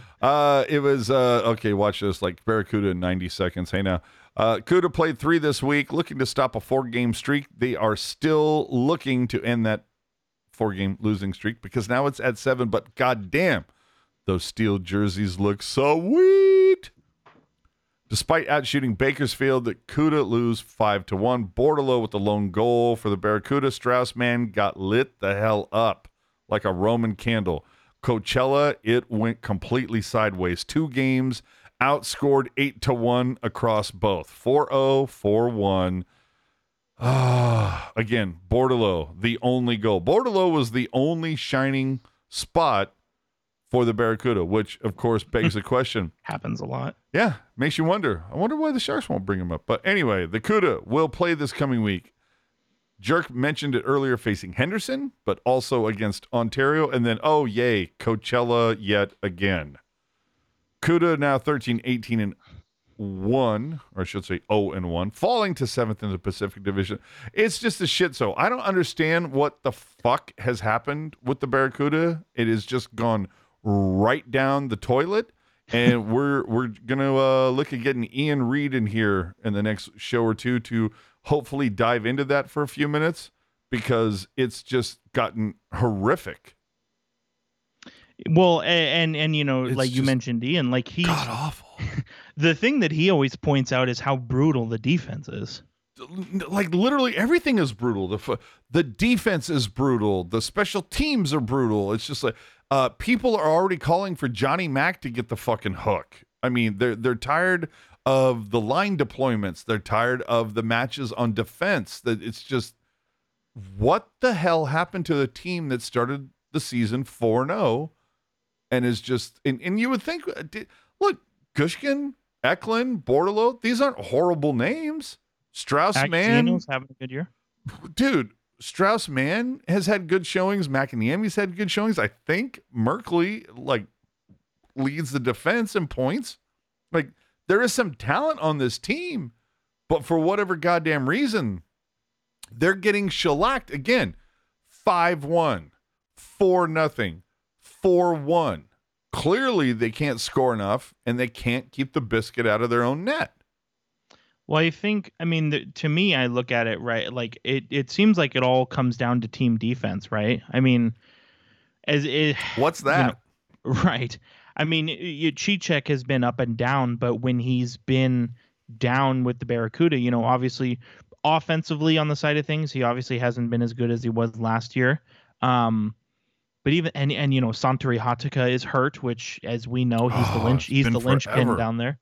But it just seems like as a whole, team defense is not very, you know, it's sort of optional, as you pointed out. And I want to see what happens over the, you know, between now and the start of the Sharks next season.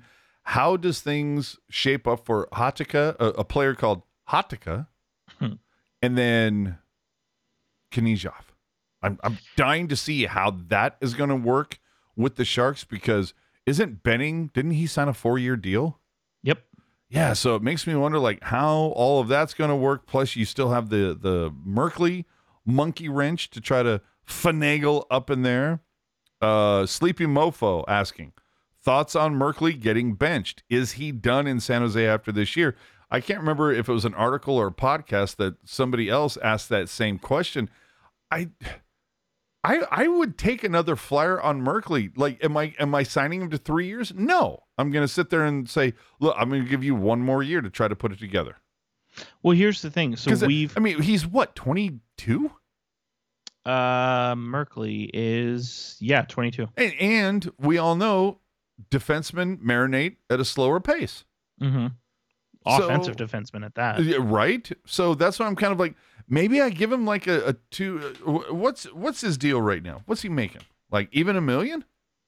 No, I believe he's still on his entry level deal, so he's only. Oh, so that Yeah, so changes he's- things a little bit. He's only he's under Oh, 900,000. 863. Yeah, 863. Yeah. So I don't know. I mean, what, a 2-year, like I'll give you $1 million a year over the next 2 years and like figure it out? You could get away with giving him much less. I mean, his qualifying offer is not even over 900,000. You know. Oh, what I mean? then okay, so fine. It's like 950 next 2 years. If that. Yeah, I was just okay, fuck, 900, whatever. It's just 900 this year, 900 next year. We're gonna keep you on. And to be honest, if he hasn't broken through by now, he's probably got to be a little nervous. So maybe he says, "Hey, you know what? 900 sounds really good." Right. It depends on does some other team pull the Suomela for Barabanov deal, and somebody else goes, "You know what? San Jose just not using him correctly. Watch this." Well, and so here's the thing. Going back to the question of should Merkley, is Merkley done in San Jose? Should he be traded? Here's the thing. We've had discussions about why Bordelot and Eklund are not in the NHL. There's just too many bodies. They would have to unseat 4 forwards to even crack the lineup. Not likely until the trade deadline at the earliest. With Merkley, however, just because that fucking guy. For one, Shimmick has been hurt, Harrington has been hurt, Megna has been in and out. I mean, at least to start the season, he was in and out. If you sort of bob and weave the right way, Merkley can get into this lineup. Sure. It's not like Bordelot and Eklund where they need to unseat 4 guys just to have a chance. Merkley can get into this lineup very easy. Oh, dude, like no lube required.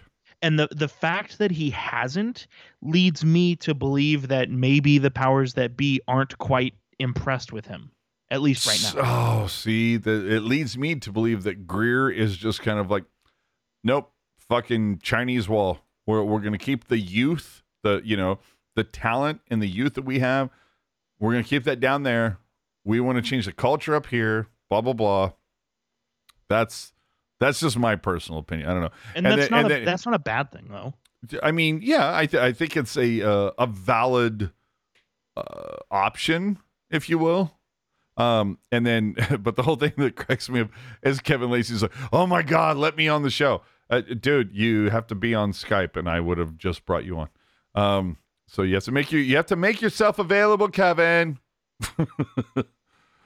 But it is, God, Jesus. I totally came into tonight thinking 90 minutes. We're over 2 hours. Well, we had to talk about Pavelski, so. Well, absolutely we had to. But you know how we're going to get out of this quick? No tweet of the week. No giveaway. So, coming up this week, the Sharks, it's a very light schedule. 4 straight days off before playing at Anaheim on Friday, then hosting the Bruins on Saturday. But remember, enjoy that Winter Classic tomorrow at Fenway. I'm sure at some point you're going to hear a few thousand fans chant, "Yankees suck." That was so stupid. Yeah, but you know what? Have you ever seen a game in Boston? I've never been to the East Coast. Okay, dude, then you'll know. Right. But remember to check out the post-game cast following both of those games with either Puck Guy, Ian, Landy, Dana, Mark, or Kevin. Who knows who's going to be on there? It is literally the Russian roulette, the craps table, if you will, of hosts. So you can follow him at hockey_jerk on Twitter. You can follow me at AJ_strong. Remember to subscribe to this YouTube channel. Leave your take in the comment section of this video below if you were not able to join us live. For those of you who made your donations, whether it was Venmo or Super Chat, we thank you so much for that. It's always awesome to keep this cast commercial free. You can find links to our social media podcast apps and more in the show notes below. And you can find everything on tealtownusa.com. If you want to join the Discord party room, that shit is next level. Hockey Jerk got your invite at hockey_jerk on the Twitter machine. Party room. Oh, dude. It's the party room. It's the VIP. It's the champagne room. So with that, Jerk, I will give you a couple minutes to get it out. Couple minutes. Oh, okay. A couple seconds. Get it out. Couple seconds. Tomorrow is the last day of my vacation, so I'm going to go and try and soak up as much enjoyment as I can. Soak it up. Sharks suck, but we all knew that. Jesus Christ. All right. I mean, 4 days off. I don't know what the hell I'm going to do with myself this week, but it's not going to be hockey related. So cheers to that. Ayuk. Dude. So Ayuk. good. So good. Dude. Bosa. Well, and I feel like CMC. Big Cock Brock. Tebow. I don't know. Kittle! I was very happy to see Ayuk get in on it today, because I feel like ever since Brock has been starting, it's kind of felt like he's been looking Ayuk off a little bit. Yeah, So, you're right. I was happy to see him get in on it. Oh, dude, but they even said, like, Kittle is his binky. That's his safety blanket, baby.